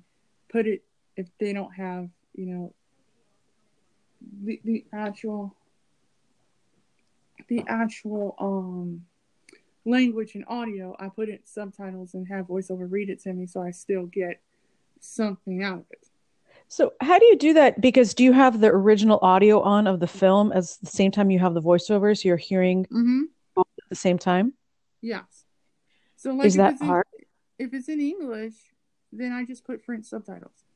And it reads it louder in French subtitles than you hear the English. So half the time, if it doesn't have a French audio track, but it has the actual subtitles, I'm able to have voiceover on my Apple TV read it to me, and it's turned up loud enough for me to be able to, the voiceover overpowers the actual sound that's coming out of the television from the dialogue that's being spoken in English. So I'm able to block that out. Like I can watch a whole entire episode of Star Trek, the 2009 movie, for example, and like Norwegian subtitles, even though there's no Norwegian, but voiceover is able to read it because it's text to speech. So anything that comes on the screen, voiceover will read it. As long as you set the subtitles to that particular. And what's so cool is that I have a Braille display that's 40 cells, which is half a page of print. And I'm able to pair that with my Apple devices. That includes my Apple TV. And I'm able to read in that particular language the subtitles from my display in that Braille code in that particular language. So if it's Norwegian subtitles, I have Norwegian Braille going at the same time. So I'm able to get audio and tactile at the same time. So that's my version of reading and writing from a audio and kinesthetic standpoint, not so much visual. I mean, because honestly, the whole purpose of learning a language is to verbally communicate with someone. I mean, I can learn the alphabet and I can type it out on the keyboard and stuff like that if I have my Bluetooth keyboard. But I pretty much everything's audio. So I mean, I think that's one of my pet peeves is because we live in the U.S., there are certain languages that are more popular that you can get information in audio wise than others. So Spanish is one of them. Of course, I speak Spanish fluently, but it's my love-hate language because I learned it at university. It's my third language, but it's my first foreign language. English is my first. American Sign Language was my second. I learned that at 5 and became fluent because a friend of mine was taking sign language, and so she thought, oh, well, why don't I teach you this and we can communicate? Well, it benefited me in some way because I was going to a school where there was deaf people too. So I was able to communicate. But once I got to like 3rd, 4th, 5th grade, I no longer communicated with the deaf kids anymore because I was switched to another class. And so therefore I lost some of it. So I kind of equivocate that amount of knowledge as I learned it when I was little, but I forgot a lot of it. So I would put it like an A1, pretty much in regards to knowing sign language. I mean, I can have a basic conversation with someone if I needed to, and if ask them, do they need any help or whatever the case is. I do a lot of more finger spelling than I do actual signing. Because I also worked with special needs kids who had verbal communication problems, and that was the only way they were able to communicate was through sign. And I did a lot of it through hand and signing, so forth. And then I fast forward, I had no language of any kind other than English all the way through high school. I went to Cuyahoga Community College, Tri-C in Cleveland at 23, took Spanish for 4 semesters, got nothing under a B, and learned it the hard way, by ear. Had a textbook, had the CDs to go with it, the workbook, 3 professors, 2 tutors, and 12 and a half hours a week of nothing but Spanish pouring into my ear. And because I didn't live on the west side of Cleveland, I lived on the east side in the suburbs, I wasn't around a lot of Latinoamericana personales quien hable el español idiomas. I literally used music as my way to learn more Spanish. And how did you learn grammar? Huh? How did you learn grammar? Was it all just through memorization of what you heard through the audio, through the book? Actually, the teacher. I just literally did it visually in my head. So, when you have to yo to ustedes, eres, él, ella, ellos, ellas, nosotros, vosotros. All those. I learned the grammar so quickly. And because I had my Spanish class, my first one was in the morning. And then the next semester was in the afternoon. And then it kept being in the afternoon. So when I came out, I could actually translate the written word from English to Spanish. I was able to correct people's pronunciation, their grammar, how they said things, because it was, they were saying it incorrectly. I would listen to Telemundo, El Corto de Pueblo, con Weiss, Senor Manuel Franco. They had this show on Telemundo, and I would watch it, and they had this black guy as a bailiff named Michael, and he had a Spanish book in his hand, and the judge was like half American, half Mexican, but he spoke Spanish the entire time, and I can understand a lot of what was going on. I would watch telenovelas. I enjoyed the cultural aspect of Spanish, not so much speaking it, because I wanted to learn el Rus idiomas y el François idiomas, not so much Spanish. And I wanted to learn that for a very long time, since I was 13. But Spanish was pushed on me since I was in the 7th grade. So I found elements of it that I enjoyed, like the dancing, the food, the culture, the people, and the music. And that's what I gravitated to, more so than me actually speaking it, because I still listen to the same artists even today. Shakira, Ricky Martin, Santana, Enrique Iglesias, Christina Aguilera, Jennifer Lopez. I still listen to these people today. I didn't realize I had become fluent at speaking it. And it wasn't until I had a conversation with someone from Colombia on WhatsApp, and they were like, "Do you realize you're fluent?" No. I even lived in California for 3 years in LA and San Bernardino and Orange, California, near San Bernardino. And I tried to speak Spanish, and I had a lot of negative reactions because they wanted to speak English, or they didn't speak English at all. And so their kids were interpreting for them. So, when you're asking simple things, directions to somewhere or whatever, it was very a demotivating experience, even though I lived with a mexicano familia para 10 months.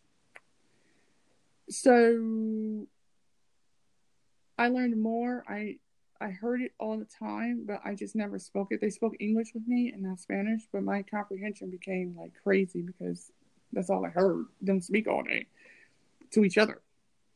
And but I shut the Spanish off because my dream was to learn French and Russian. Mm-hmm. So, what were the questions you had for me about language learning through music and the media? Okay. For my listeners, because they don't know who you are, could you tell about how you started with languages altogether? And then I'll segue into that. Sure. So my name is Susanna Zarajski, and I'm the author of the book Language is Music, which is about how to learn foreign languages using music and TV and radio and movies. And I started learning languages quite early. I mean, I was born in the former Soviet Union, and I came to the US when I was 3. And then I started with French when I was 11 in junior high school. And then I was a foreign exchange student in France for about 2 months. And I came back and I was speaking fluently with a almost perfect accent, or sometimes perfect accent. And so I knew that there was something about the way I was learning languages that was different than the way other people learn languages, but I didn't know what it was. And then I studied Spanish in high school, and I advanced very quickly, and I was already in a literature class as soon as I started in college. And then I studied Italian in college, and I just took 1 semester of the grammar class, and I taught myself the rest of the book. And then the second semester, I was already in the literature class. Mm-hmm. And so people ask me a lot, what is it that you do? Because you speak so well. And I was like, I don't know. And then I read a book by Oliver Sacks, who's a very famous British neurologist, called Musicophilia. And it's about how music activates the brain and how some of his patients reacted to music. And he talked about patients who had a stroke and who couldn't talk, but they could sing words, they could play instruments. And he talked about how music activates more parts of the brain than spoken or written language does. Mm-hmm. And that's what got me thinking about, wow, it's possible. Actually, it's not possible. I think it is that the way I was learning languages was by listening a lot, not only to songs in foreign languages, but also to the musicality of other languages. So I would listen to how people spoke, because there's a prosody, which is, it's kind of like the musicality of the way people speak. Mm-hmm. Pick up on that. And that's what gave me a good pronunciation and a good accent, because instead of speaking like a gringo in Spanish, I would speak like a native speaker. So I wouldn't have the melody of English when I spoke in Spanish. But by listening to foreign language music, I was also picking up on vocabulary in other languages very quickly. And I was reinforcing grammatical patterns that I had studied. So if I was listening to something in the preterite in Spanish or the passé composé in French or whatever, I would just remember what the conjugations were, and it would be easier to remember because my brain was more activated by the song than it would have been if I had just been reading the lyrics. And so I also realized that sometimes when I couldn't remember a word, I would actually remember a verse from a song, and I would hear the verse in my head, and then I would for the word. So then I wrote this book, Language is Music, and I published that over 9 years ago, and now it's available in Spanish, Portuguese, and Russian. And I speak English, obviously, Russian, French, Spanish, Italian, Portuguese, and I also speak Serbo-Croatian or Bosnian and Ladino, but I'm kind of at an intermediate level because I speak them very rarely, so I can be very rusty. So ask me your questions. Wow, that's interesting. um, why the majority be Romance languages? That's just how it started. But I also studied three other languages, which aren't Romance languages. I studied Hebrew, Arabic, and Hungarian, and I didn't take them beyond a very basic level. And Arabic, I only studied for a few weeks. Unfortunately, I got sick in the class, and I just didn't continue. Right. And I used to be able to at least read Arabic letters, and now, I mean, this was a long time ago that I studied it, so now I can only recognize certain letters. Right. Well, Spanish was easy because I grew up in California, so it was an Right. obvious one to learn. And French, I had a personal interest in France. And then Italian, I just liked the way it sounded. And Portuguese, I actually don't even remember why I started learning Portuguese, but I did. And then Serbo-Croatian because I lived in Bosnia and I had to communicate when I lived there. But I haven't lived there for many years, so that's one of the reasons it's rusty. Okay. I actually right now am returning to study Greek. I started it a year and a half ago, and I'm going back to it. And one of the issues I have with Greek is that, so because I have a visual disability, I only see with one eye at a time. I sometimes have trouble reading because sometimes letters move around a bit. It doesn't happen often, but it happens. Right. And what I find with Greek, which is hard for me, is that when I'm reading it, I'm confusing the letters between the Latin alphabet and the Cyrillic alphabet and the Greek alphabet. Right. And I found only very beginning materials that are all transliterated into Latin text. That means that the Greek words are written with Latin text, the same alphabet that we use for English. Right. And the reason that's helpful to me is that that way I don't get confused between the three alphabets. And I contacted many institutions asking if they had resources for people with visual disabilities to learn Greek. I said, for example, if somebody has a dyslexia, they're going to mix up the letters in any language that they read. So I was curious, there have to be people who've had dyslexia who wanted to learn Greek. So I contacted the Greek embassy in Washington, D.C., the Greek consulate in San Francisco, the archdiocese of the Greek Orthodox Church in the United States. Nobody responded. I contacted a university in Athens that has a program to teach Greek to foreigners. They responded that they had no materials. So a year and a half ago, I was in Greece and I was there for work, and I had about a week off for vacation. And I found a Greek teacher who spoke Italian, and I speak Italian. So she was teaching me Greek in Italian, and she would write out the letters in Latin letters because I explained to her my situation. So I could continue working with her, through Skype. But it really bothers me, actually, that there aren't resources out there that would be easy for people to use, because I've never learned grammar only by listening. I've always had to read a grammar book, or conjugation tables. So I even contacted this place in San Francisco called Lighthouse Center for the Blind. I asked them what to do, and they gave me a totally inane answer. They said, "Oh, listen to audiobooks in Greek." And I said, if I can't speak any Greek, an audiobook in Greek is not going to help me. It's going to help me with the pronunciation, so I get used to the sounds, but it's not going to help me learn the language. So I hope that as I, learn things, I might be able to, I'll be able to share with other people like what I've been able to do.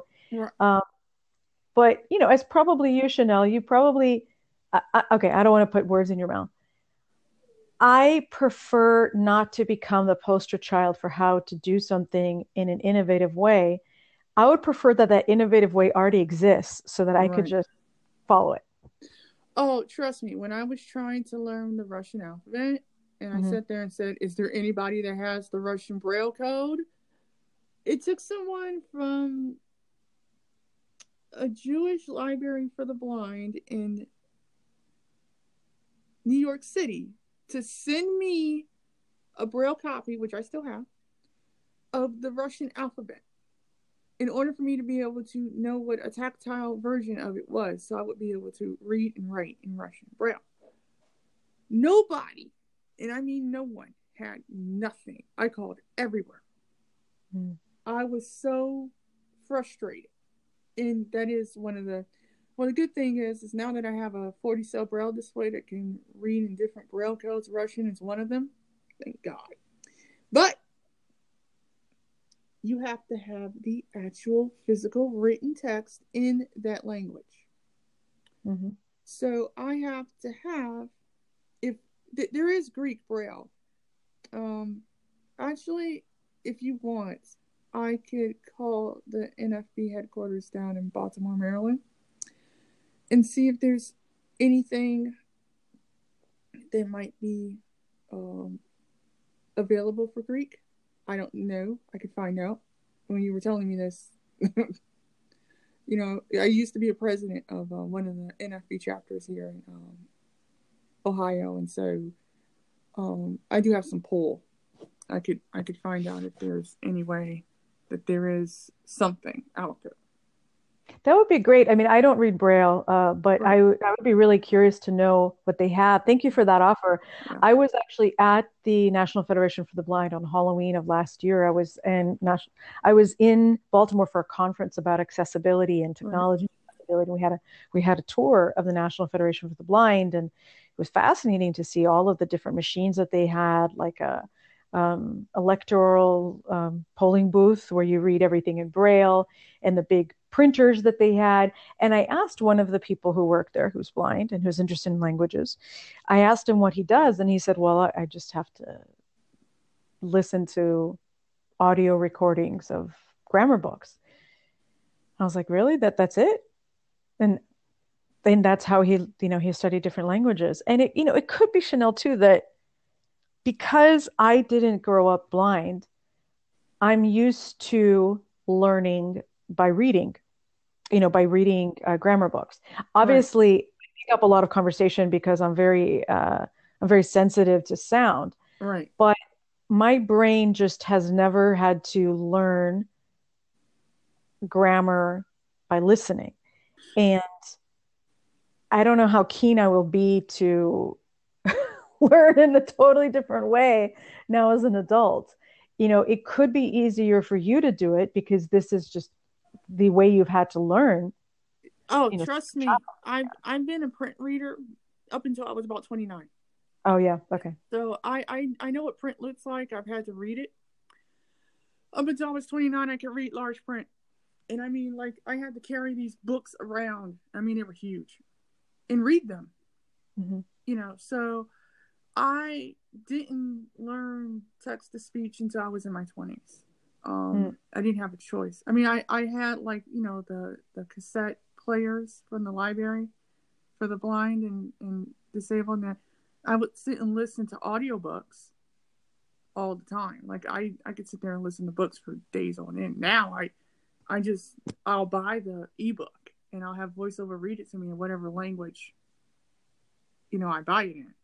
Mm-hmm. So, like, I have a lot of Russian books and Russian audio, even though I have to download Russian audiobook apps and I have to buy the book through the app.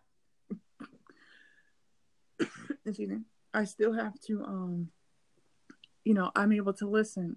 And thank God for the language learning community, because there are a lot of people that were able to share their books with me, their ebooks, and send me their ebooks. Like, I have, like, Harry Potter, you name the language, I probably have it.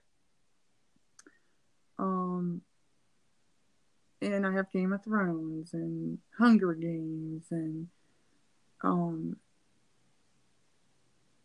right now I'm learning French and Turkish and Italian. And my passive knowledge in Italian and French is very high because of the Spanish. And so right now I'm probably speaking French at an A2. Even though a previous guest wants me to do an entire interview with her in French eventually. But yeah, I have to say that that is the biggest nightmare. When you have a visual disability, whether it's dyslexia, whether you're visually impaired and you can read large print. There's some people that are visually impaired and they can still drive. The only thing is their vision might be impaired at night, so their license might be restricted to the daytime, but they can Mm-hmm. still drive. There are people that they read large print still, so they can read 14 font or 18 font or whatever. Me, if I were to read something, it would have to be 48 font, 36 font, somewhere like that, in order for me to read it. But because I am not permitted to read print anymore because of my visual acuity being 3 feet in front of me, counting fingers, um, out of my left eye, um, I don't do that as much. I mean, it's not really a bit. Bono, hush. Sorry, my guide dog is whining. Mm-hmm. So, um, I that is one of my pet peeves. I have to pick languages where I know I can get access to something on the internet for little or nothing. I've been using like Michelle Thomas, some Pimsleur, but it's too slow, so I stopped using it. I'm using Mango Languages now to do French, Italian, and Turkish. Um, I use YouTube. YouTube's my friend. Um, I use France 24 to watch the news in French. When I start learning Arabic in 2020, I'm going to do the same thing because they got Arabic too. Um, so yeah, I learn everything by ear. My whole aim for me is to be able to speak and have great conversations with people about things that I'm interested in. So whatever it is that I like doing in English, I use the same method, um, and the same interest for whatever language I'm learning. So since I studied cinema in college and theater, I learned the vocabulary for that. I learned it for sports and cooking and traveling and whatever. Um, all by ear. Um, that helps with my pronunciation, my accent in certain languages. Because everyone says, "Oh, you have really good pronunciation," but especially when I speak Russian, and I'm like, "Yes, but my Russian, my grammar is a work in progress, and I've been studying it for 45 months." So, um, but I do find that it's very hard when you're studying something like Greek. Now, are you going to study? Are you studying modern Greek or Koine Greek? Oh no, no, modern Greek, so I can communicate with living human beings. Because I know that Donovan Nuggles is studying Koine and modern. He hosts the Mess of Fancy Guild Mhm. podcast. Yeah, so I'm going to be interviewing him next month. And that I could actually say it's very hard if you have a visual disability to find materials. I mean, Mhm. you literally have to call all over. To, and it is actually, you might want to take a page from Ollie Richards. He was doing Cantonese, and there was hardly no materials out there. He created his own Mhm. because he knew what he wanted to achieve. You know, like what his goals were in regards to learning the language, and so um, I mean, I know that's a lot of work, but if you can't find anything, my advice: create your own. Yeah, but as I said earlier, I don't feel like being the poster child for innovation right now. Uh, so I'll see. I'll see how it goes. Once I get past this beginner level where I have all these materials transliterated, whether I feel more comfortable with the alphabet later on. Because like when I'm in Greece, I can read the signs in Greek, Mm-hmm. and because they're written in print, Right. they're very clearly written. Uh, but if you're just to give me a newspaper, oh my gosh, I think that would just be overwhelming for me to I was read going so to much. say, is there like an app that's in Greek that, like, I know that there's apps for newspapers all over the world. There has to be one for Greek. Yeah, of course there are, but I don't see why you're asking me that. Are you talking about doing a voiceover to listen to the newspaper through voiceover? Right. Like if you wanted to get some, you wanted to increase your vocabulary. I mean, even I know for me, I do this. Even though I don't understand a certain language completely, I will start listening to stuff that might be a little higher than my knowledge level, just so I can get used to how it sounds. Mhm, mhm. So I don't know if you do that or not. Oh, yes, of course. I mean, that's actually one of the things I wrote about in my book about how to train your ears to the range of frequencies, the range of sounds of another language. Like I started learning Portuguese by listening to Portuguese radio, and I didn't understand everything at the beginning because I was still a beginner learning Portuguese. Right. But the way I learned the Portuguese accent is because I was listening to the radio, and that's why I speak. Well, my accent in Portuguese is a mix of Brazilian and continental European Portuguese. But the Mm-hmm. reason that is because I had a lot of exposure early on to European Portuguese through an immigrant radio station of immigrants from the Azore Islands in Portugal. So the thing with Greek, actually, I don't have an issue with the pronunciation because I used to live in a Greek neighborhood when I lived in New York, and I find the pronunciation of Greek actually quite easy. I mean, there's one letter, the g, the G sound, which Mm-hmm. is different. But yeah, for me, it's not the pronunciation now. It's just the time that I need to actually sit and do my studies. But I really like the sound of the language, and that's actually what drew me in. And it's funny because I was in Greece when the banks closed in at the end of June, beginning of July of 2015. Mm-hmm.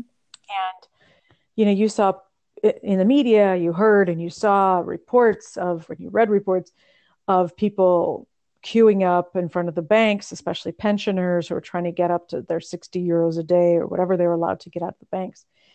And I remember being at a bus stop, waiting for the bus, and I saw a few people in front of the bank, waiting to get their money. And I had this thought, I want to learn Greek. And I thought to myself at the time, are you crazy? You're in a country which is literally bankrupt. The banks are closed. People are lining up to get their money. And you're thinking, yeah, you want to learn Greek. So I just thought, I was crazy. And I didn't do anything about it. But then I just kept on having this thought in my mind, Mm-hmm. after the banks opened, I was back in the US. I want to learn Greek. I want to learn Greek. And then when I heard the Greek language spoken, I really liked it. So I thought, okay, that might have been a moment of folly as I was at the bus station in Greece, but no, I want to learn this language. It's a sincere desire I have. It's funny you say this because I'm married to Russian and French. Mm-hmm. Like, there is no divorce, there is no alimony payments. I'm 100% married to these languages. And I mean, I have so many friends from Russia and Uzbekistan and Kazakhstan and Kyrgyzstan and Turkmenistan and Ukraine that they're like, you need to come over here. I'm like, yes, I want to once I get a passport. Because I love all things Russian. Like, literally, I was talking to someone recently. I was helping them with their English online, and they're from Toronto. Well, they live in Toronto, but they're from Russia originally. And we were talking, and I said, "Well, what helped me was listening to President Putin's marathon, state to Oh, state, gosh. 4 hours. state, state to state, television. He just had one Thursday, which I got to go and re-listen to. The only criticism I have is I did not like the shirt he was wearing, but I love his voice. So, and he speaks very good Russian. So I I'll sit and listen to whatever he's saying on, to get my political, vocabulary in check. And I actually had RT channel on my when I had cable for a whole year. I did nothing but listen to that one channel. And I mean every day from 6 a.m. to 12 midnight. Nothing but Russian. And it got to the point where I could actually understand what was going on. And my favorite part about the whole experience was it was effortless. I didn't have a grammar book. I did nothing. And I mean, grammar books are great, but I kind of like learning through context.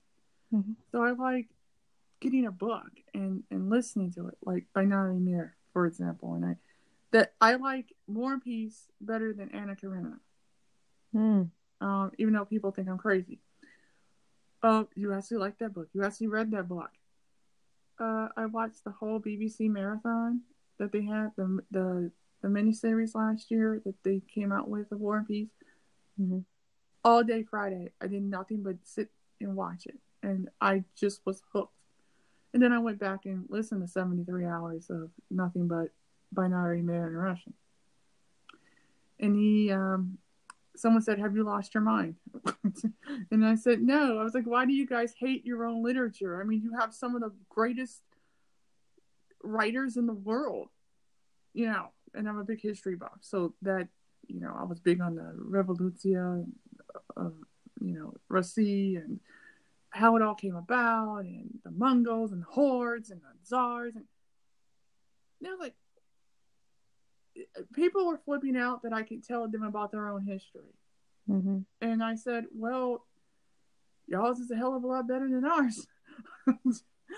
As much as I mean, I hate to say it, you know, I that was what got me really hooked into the polyglot world, was that when I started learning Russian, the Russians really welcomed me with open arms into their community.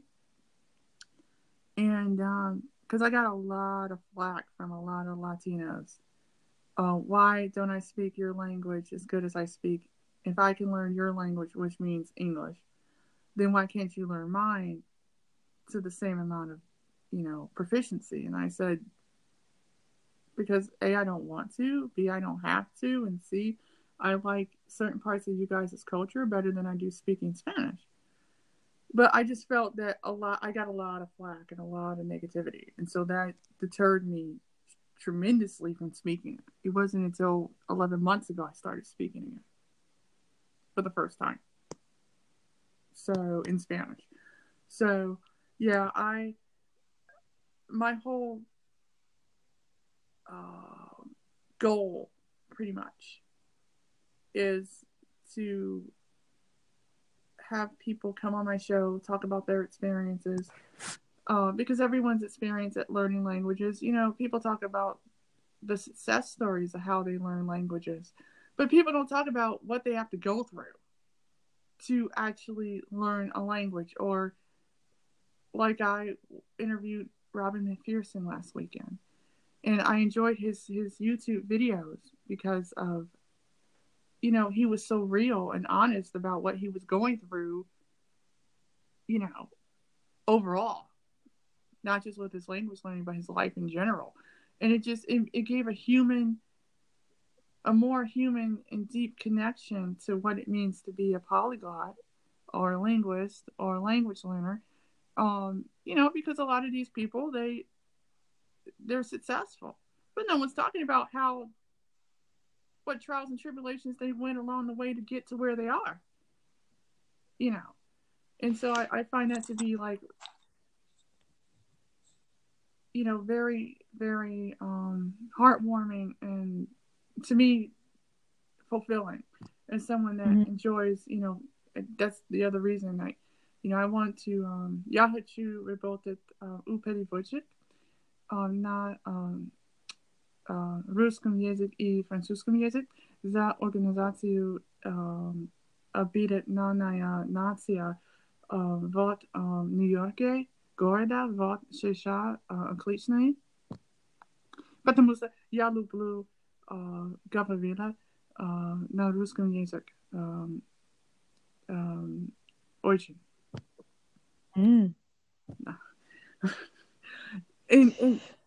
But that's my long-term goal.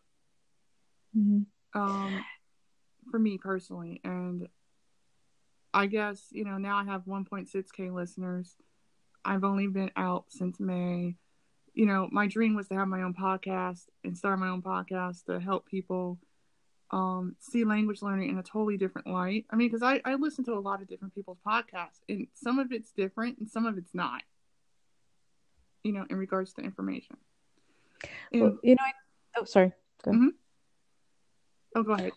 Oh, I think you're right in that even though you're talking about when you're listening to War and Peace and watching Putin for his 4-hour marathon talk, that was effortless, that you were just able to understand, and it was beautiful.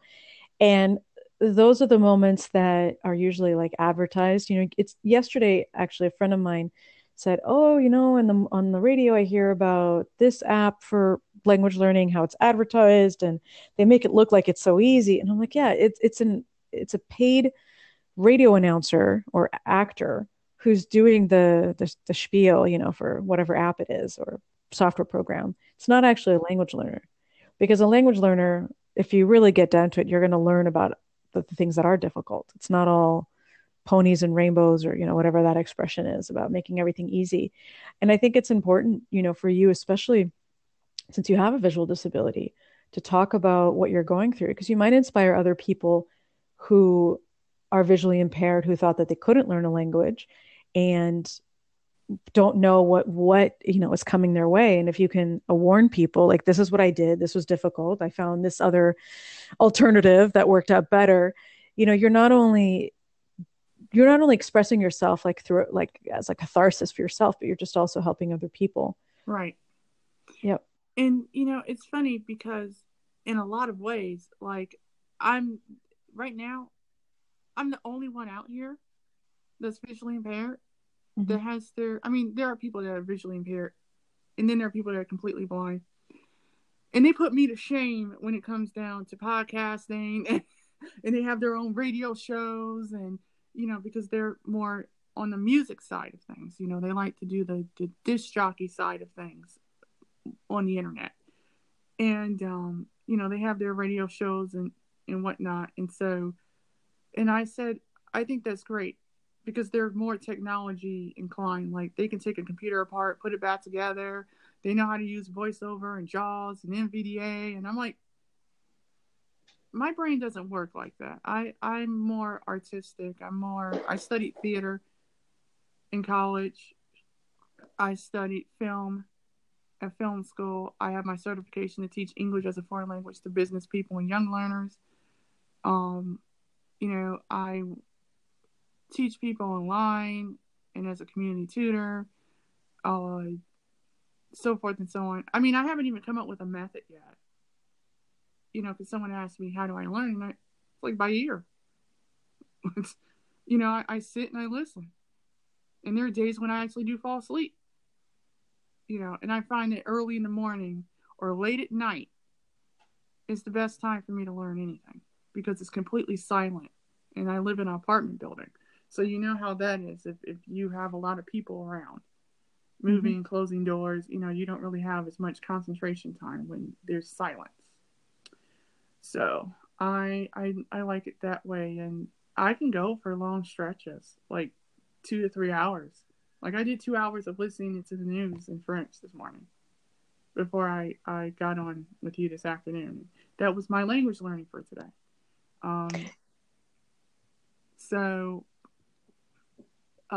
But I mean, I knew nothing, and literally 3 years ago, about polyglot, nothing. I knew who was who, where to find information. It was a nightmare.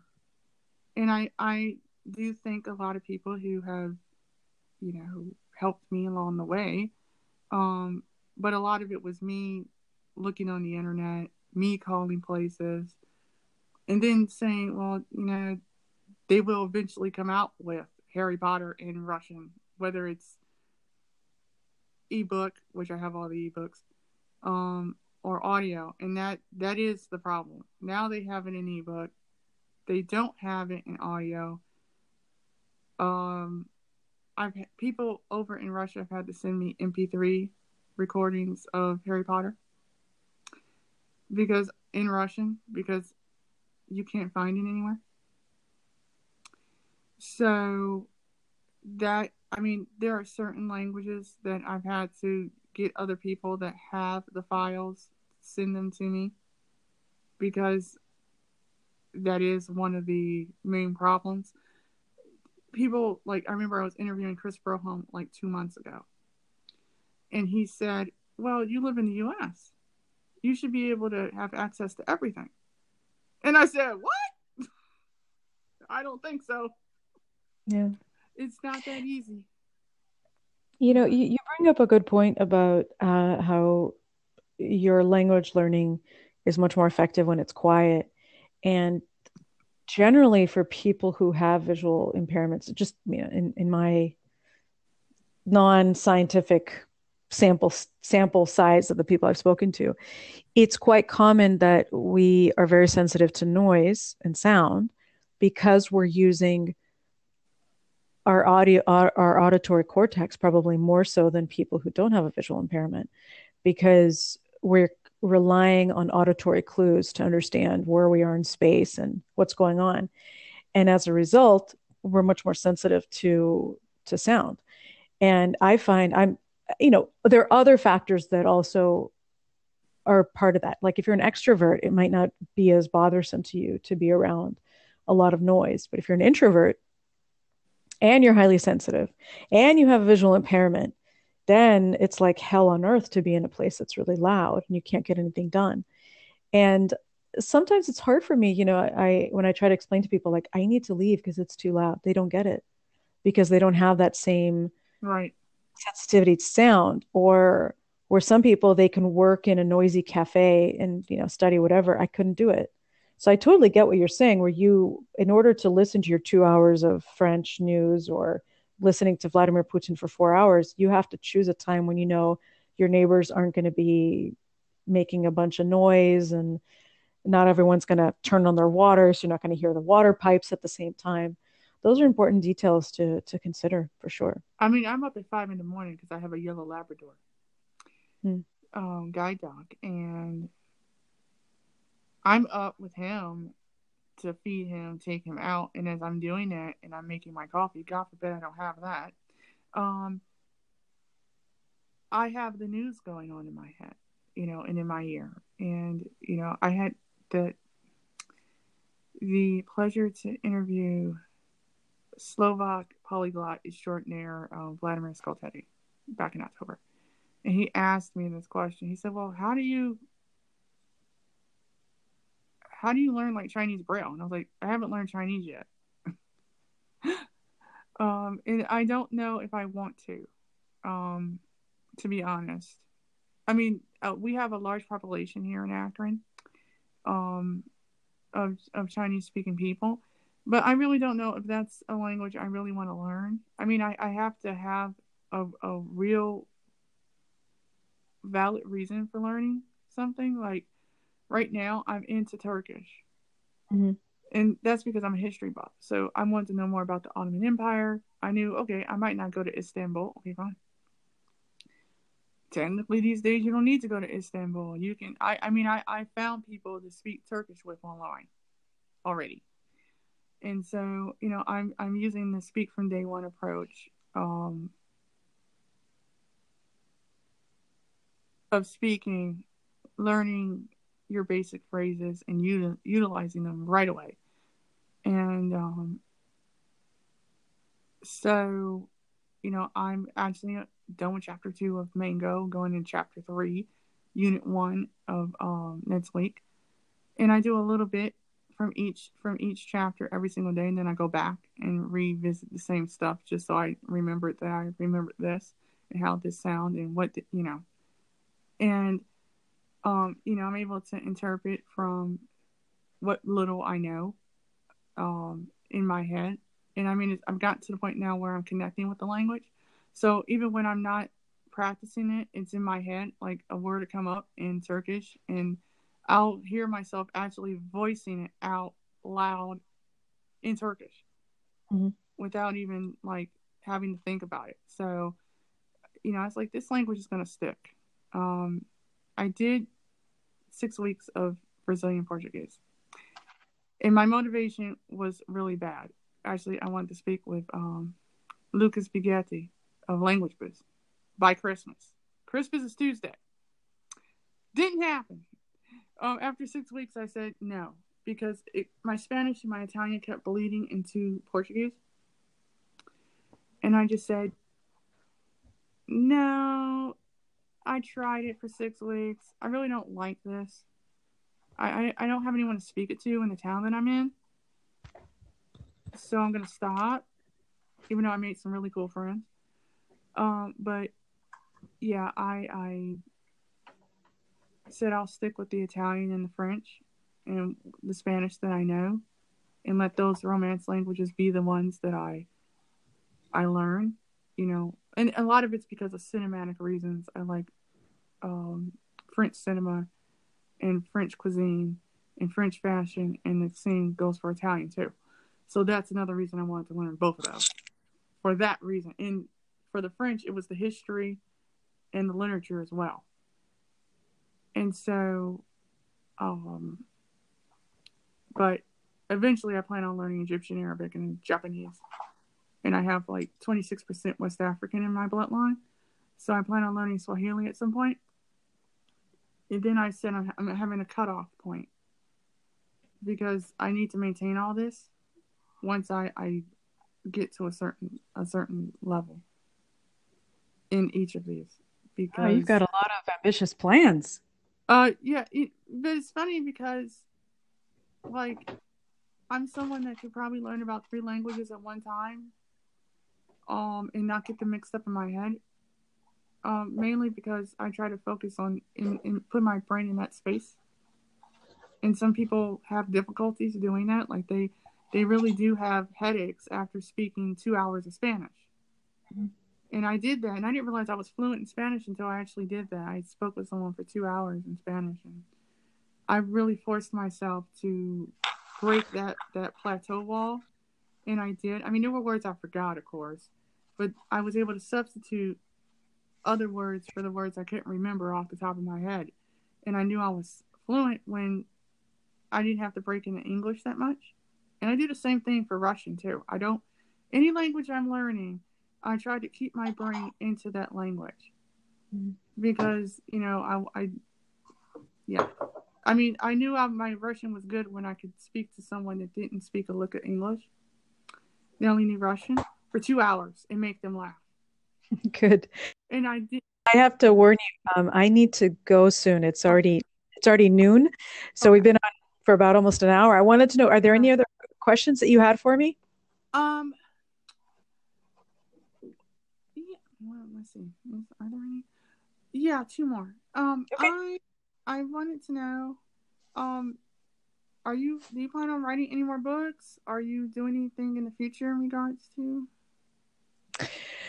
Nothing language related. I actually am working right now to improve my website because I actually have a lot of writing that I've already done, and it's about the countries I've lived in and visited and my comments about them. Mm-hmm. It's not so much like a travel blog, like, oh, look at the Eiffel Tower. Oh, look at me in front of the forbidden, the forbidden city in China. Nothing like that. It's more of my experiences in those countries, what I saw, what I thought. And some of it has to do with language, but not actually about language learning. So that's my strategy right now for 2019 to refocus my blog.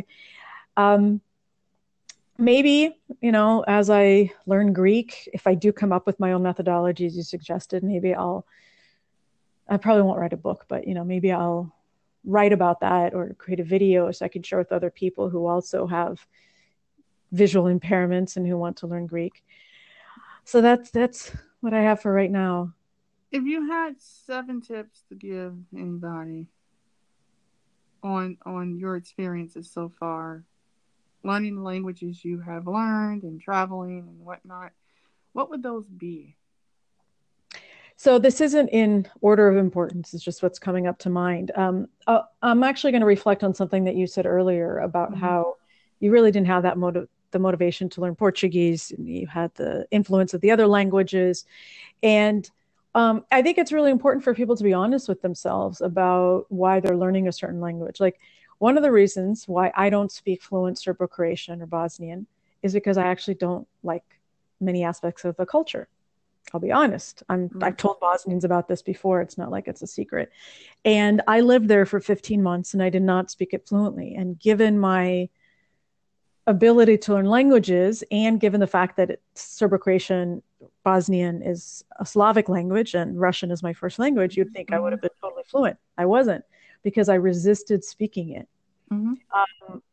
And I it would annoy my friends because they never knew how much I understood or not, because sometimes I wouldn't understand what people are saying and other times I would completely understand it, because I just somehow learned to tune it out when I didn't want to pay attention. And um, that actually became one of the difficulties of living there, is I had to come to terms with the fact that there were aspects of the culture that I really didn't like and that were bothering me, irritating me on a daily basis.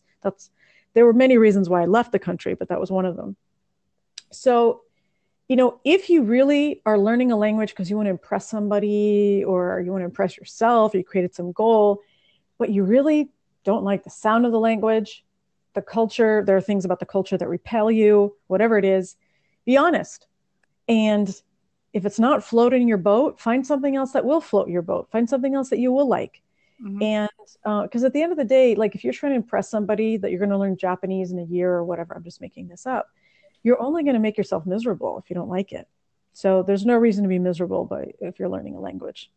Okay, so that's tip number one. Don't make yourself miserable. Uh, Number two, that goes along with number one, is have fun. And, like you said, you can listen for 2 hours to the news and it's effortless. For me, music is a big part of it. So I find music in languages that I want to learn or am learning. And I find music that I like. And sometimes what happens is that you might have a school teacher who might play one or two songs for the whole year in the language. And the kids hate the music, and then they don't look for music that they actually like. So you have to do your own research. Find the movies that you like, TV shows, whatever. Number three is set realistic goals for yourself. Don't try to set yourself up for failure by trying to be overachieving to the point where you're just going to be, you're not going to be able to meet your goals. So think about what's realistic, like how much time you can actually give to learning languages. Like, are you going to be listening to music or a news report or whatever while you're standing on the bus waiting to, on your way to work? Like, think about ways to integrate the language into your daily life and be realistic about how much you can actually do. And along with that thing about being realistic is you have to realize where you are in life. When you were 16 years old, you had a lot more time to learn than probably when you're 42 and you have two kids and you're a caregiver for your parents and, you have two jobs because you have to make your mortgage, all these things. Right. You have to realize that there are life situations that occur that just make it so that you have less time, or sometimes it's just impossible. Your cortisol levels are high enough because you have all these issues you have to deal with, and language learning is just going to make you be upset because you can't do other things. So I would say that, be realistic. I think that was three, right? Mm-hmm. So number four is really think about incorporating as much time to be listening to the language at the beginning, because you need to learn how the language sounds. And this is really important. There was a French ear, nose, and throat doctor called Michel Tomatis, who wanted to understand why people have accents in other languages. And what he came to understand is that people have accents because they don't actually hear the range of frequencies of the languages they're learning. So, for example, like, gringos who can't roll their R's in Spanish, it could be because they're not hearing how that rolled R sounds. And as a consequence, it's harder for them to reproduce that sound, unless they do a lot of training with where to put their tongue in their mouth so they can roll their R. But, it can also be other sounds like the French U, it's a sound that doesn't exist in English. So English speakers will say you, which isn't the same thing as U. So tu or tu. Tu is you, and tu is all. Right. So It wasn't until someone pointed it out to a French woman pointed it out to me. She said, do you realize you're pronouncing both of those the same way? And then, I corrected myself. So it's important to listen and find, even if it's like passive listening, you're whatever, sweeping your floor and you're going to listen to something on the radio, or you're going to listen to music, whatever it happens to be. So that's important, having all that listening. And, some people say, oh, well, listening isn't that important at the beginning. I actually think it is. And if you think about it, when we're babies, we listen first before we start speaking. That also has to do with the way the brain is being developed. But what happens in school is that people, start speaking from day one. And if they never learn the pronunciation correctly, they're always going to be speaking with the wrong pronunciation, with their strong accent. So, for example, an Anglo speaker speaking Spanish with the same tone as an English and not being able to roll their R's, and maybe not being able to pronounce the ñ. And it's harder to undo what you've already been doing for several years. Let's say, you've been studying Spanish for 3 years, and then you go to Mexico, just giving an example, and people are laughing at you because you have a gringo accent. Well, if you had started from the way beginning of listening and learning how Spanish is pronounced, your pronunciation would be much better than if you're trying to undo your accent. And I actually have a friend who does accent reduction classes in Silicon Valley, because there are many people who come from India and from China and other parts of Asia to work here. And they have trouble in meetings because people can't understand them, or they can tell that the people they're speaking to are really straining to understand what they're saying. So they're taking accent reduction classes. Right. And so they have to stare at themselves. They're adults here, staring at themselves in front of a mirror to figure out where they're supposed to put their tongue in their mouth, and how they're supposed to move their mouth so they can pronounce different words. And they have plenty of other things to be doing besides staring at themselves in front of a mirror. And they do that, and it's not cheap. I mean, Silicon Valley is an expensive place. I think accent reduction can cost, I don't know, $75 to $100 an hour, if not more. Wow, that's a lot. Yeah. So it's possible to reduce an accent. I mean, if you think about it, actors, they do it, but actors have dialect coaches, and they're working on this for like several hours a day, just like, they might be going to the gym for several hours a day too, to be in shape for the film. So if you think about it, like just from like a purely economic point of view, if you want to, think about your return on investment of listening at the beginning of your language learning journey to get the right accent is much better than what you're going to pay several years down the line to pay an accent reduction coach and spend hours, staring at yourself in front of the mirror to improve your pronunciation. So save yourself the headache later on, and work on it at the beginning. Okay, was that 4 or 5? I kind of lost track there. I believe it's 4. 4, okay. So 3 more. Find like a TV series that you really like in another language and watch it. Get hooked on it. You mentioned that you're learning Turkish. I watched this Turkish soap opera called Kurt Seyit ve Shura, Kurt and Shura. And it takes place in Ukraine, former Ukraine, Crimea. And it's about the Turkish minority living in Crimea before World War I. And one of these Turkish men, I mean, he's Turkish, but he was born in Crimea. He joins the Tsarist army, fighting the Bolsheviks. And I actually started watching it on Spanish TV at the gym. And then I found out that I could watch it in the original Turkish, but I could only find it with Russian subtitles. It's just kind of a mess. I couldn't find it with English subtitles. So I totally got hooked on this soap opera. And because I liked the topic, and I had to read it with Russian subtitles. And I read Russian, but I don't read quickly in Russian. So here I am watching this Turkish soap opera, and it's actually improving my reading Russian. So, get something that's going to get you hooked in that language, or reading in that language in my case. I have Harry Potter in Turkish. What's that? I have Harry Potter. You have Harry Potter in Turkish? Some people really got into, what's that called? Suleiman the Magnificent. That's a big soap opera from Turkey that's been translated into different languages. It was actually on Spanish TV on Univision a couple of years ago in the US. So whatever it is, if it's Harry Potter, if it's a TV series, or if it's a comedy is difficult because comedy can be difficult to understand in another language. Um, so do that. On Netflix, if you have a Netflix account, it depends on where you are. Like in the US, there are only like 3 or 4 movies in Greek that are on Netflix, so it's not a good place for Greek resources. But for Spanish, there are tons, a lot of things in Spanish. So that was 5. So number 6, find somebody that you can practice with, but do it at a reasonable time. Like I sometimes go to a Brazilian Portuguese conversation and social group, and sometimes you have total beginners who show up there, and they're barely speaking, and it's frustrating for them because they can't understand what other people are saying, and it's also frustrating for the people listening to them because we have to wait for them for like 5 minutes to say like 3 sentences, and Right. it's not a pleasant experience for both parties.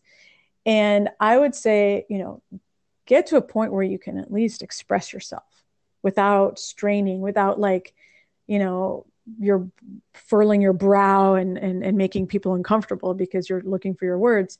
And join a group where you can practice the language, preferably in person, like a meetup group or a conversation group. But it could also be online. And find somebody to practice with, like where you can do an exchange, like you help them with your native language if it's English, and they help you with yours, and you can do that for free. You can find resources, like that through the internet. And number 7, don't be afraid to make mistakes. And we all make mistakes in languages. I make mistakes in English sometimes. English is my strongest language. And I was listening to an interview actually recently by Luis Fanon, the founder of Duolingo, and he quoted a research study that was done by the Department of Defense in the United States, which spends lots of money to teach people languages. Right now, obviously Arabic and Pashtun and Urdu and other languages are in high demand for the U.S. government, the U.S. military. And this research study wanted to understand what made the good language learners compared to those who didn't do as well. And according to Luis Fanon, who was talking about this study, the thing that distinguished the good language learners from the not good language learners was that they weren't afraid to make a mistake. And the perfectionists who are going to wait, until they're perfect to speak, they're the ones that fail because you're never going to be perfect. So I know I said earlier for tip number 6, wait until you can actually speak to join a conversation group. Well, that's just a practical thing, just so that, you can actually form sentences. But once you can form those sentences, don't be afraid that you're making mistakes. It's normal. People are making mistakes all the time. Oh, trust me, I make plenty. I make plenty, even with my Russian friends. And I actually have one that's like really impatient. And I have to tell him, I asked him last week, I said, okay, what do you think your proficiency level in English is? And he said, well, I think I'm like, oh, I never really thought about it. And I'm like, well, if you can go to Korea and you can speak to people in English, and you can go to Thailand and you can speak a little bit of Thai and a little bit of Lao, because he's Russian. And I said, you can do these things. Then you're proficient. You just need to work on reading and listening a lot more. I hate reading. I was like, guess what? It'll make you better. And you'll be able to understand what I'm saying to you, because he wants to learn British English and American English. And I said, well, you need to choose one for now. I don't live in jolly old England. I live in the U.S., so we speak differently. And depending on what part of the U.S. you live in, that person or persons are going to speak differently. So I live in the Midwest, even though I sound like I'm from California. It's all about, accent, and, people speak differently in the South depending on what state they live in. People speak different in the East, depending on what state they live in, so forth and so on. But yeah, I had a conversation with his mom for 2 hours in Russian over the summer. And I got to speak to his sister in Russian last week. And I realized, oh, my Russian has improved. I might be at a B2 right now, going to a C1. Because of, just doing nothing but listening and speaking all the time. Even if you speak to yourself. And I told him that, so. But I want to thank you. Спасибо большое.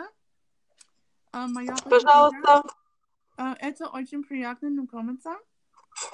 Говорила у меня сегодня новый Akron, Ohio. Я вам хороший регионер и слушателя и с Новым годом. Спасибо. Спасибо. Вам тоже с Новым годом поздравляю. And thank you to all of my 1.6K listeners and to the new people out there that are listening to this podcast for the first time. Happy holidays to everybody. Thank you to the sponsors of the show, Flipboard, where you can actually go right now and pick out your favorite articles, whether it's a newspaper, whether it's a magazine, put it all in the same folder and get your updates to whatever you like to read from flipboard.com. So check them out. Thank you for sponsoring my podcast on anchor.fm. I will see everybody in the next podcast, which will be on January 3rd, 2019 with Lydia Mahova of languagementoring.com. Thank you once again to Susanna Sarevsky. Thank you for inviting me. Oh, you're welcome. And I will see everybody in the next episode. До свидания, Sim. До свидания.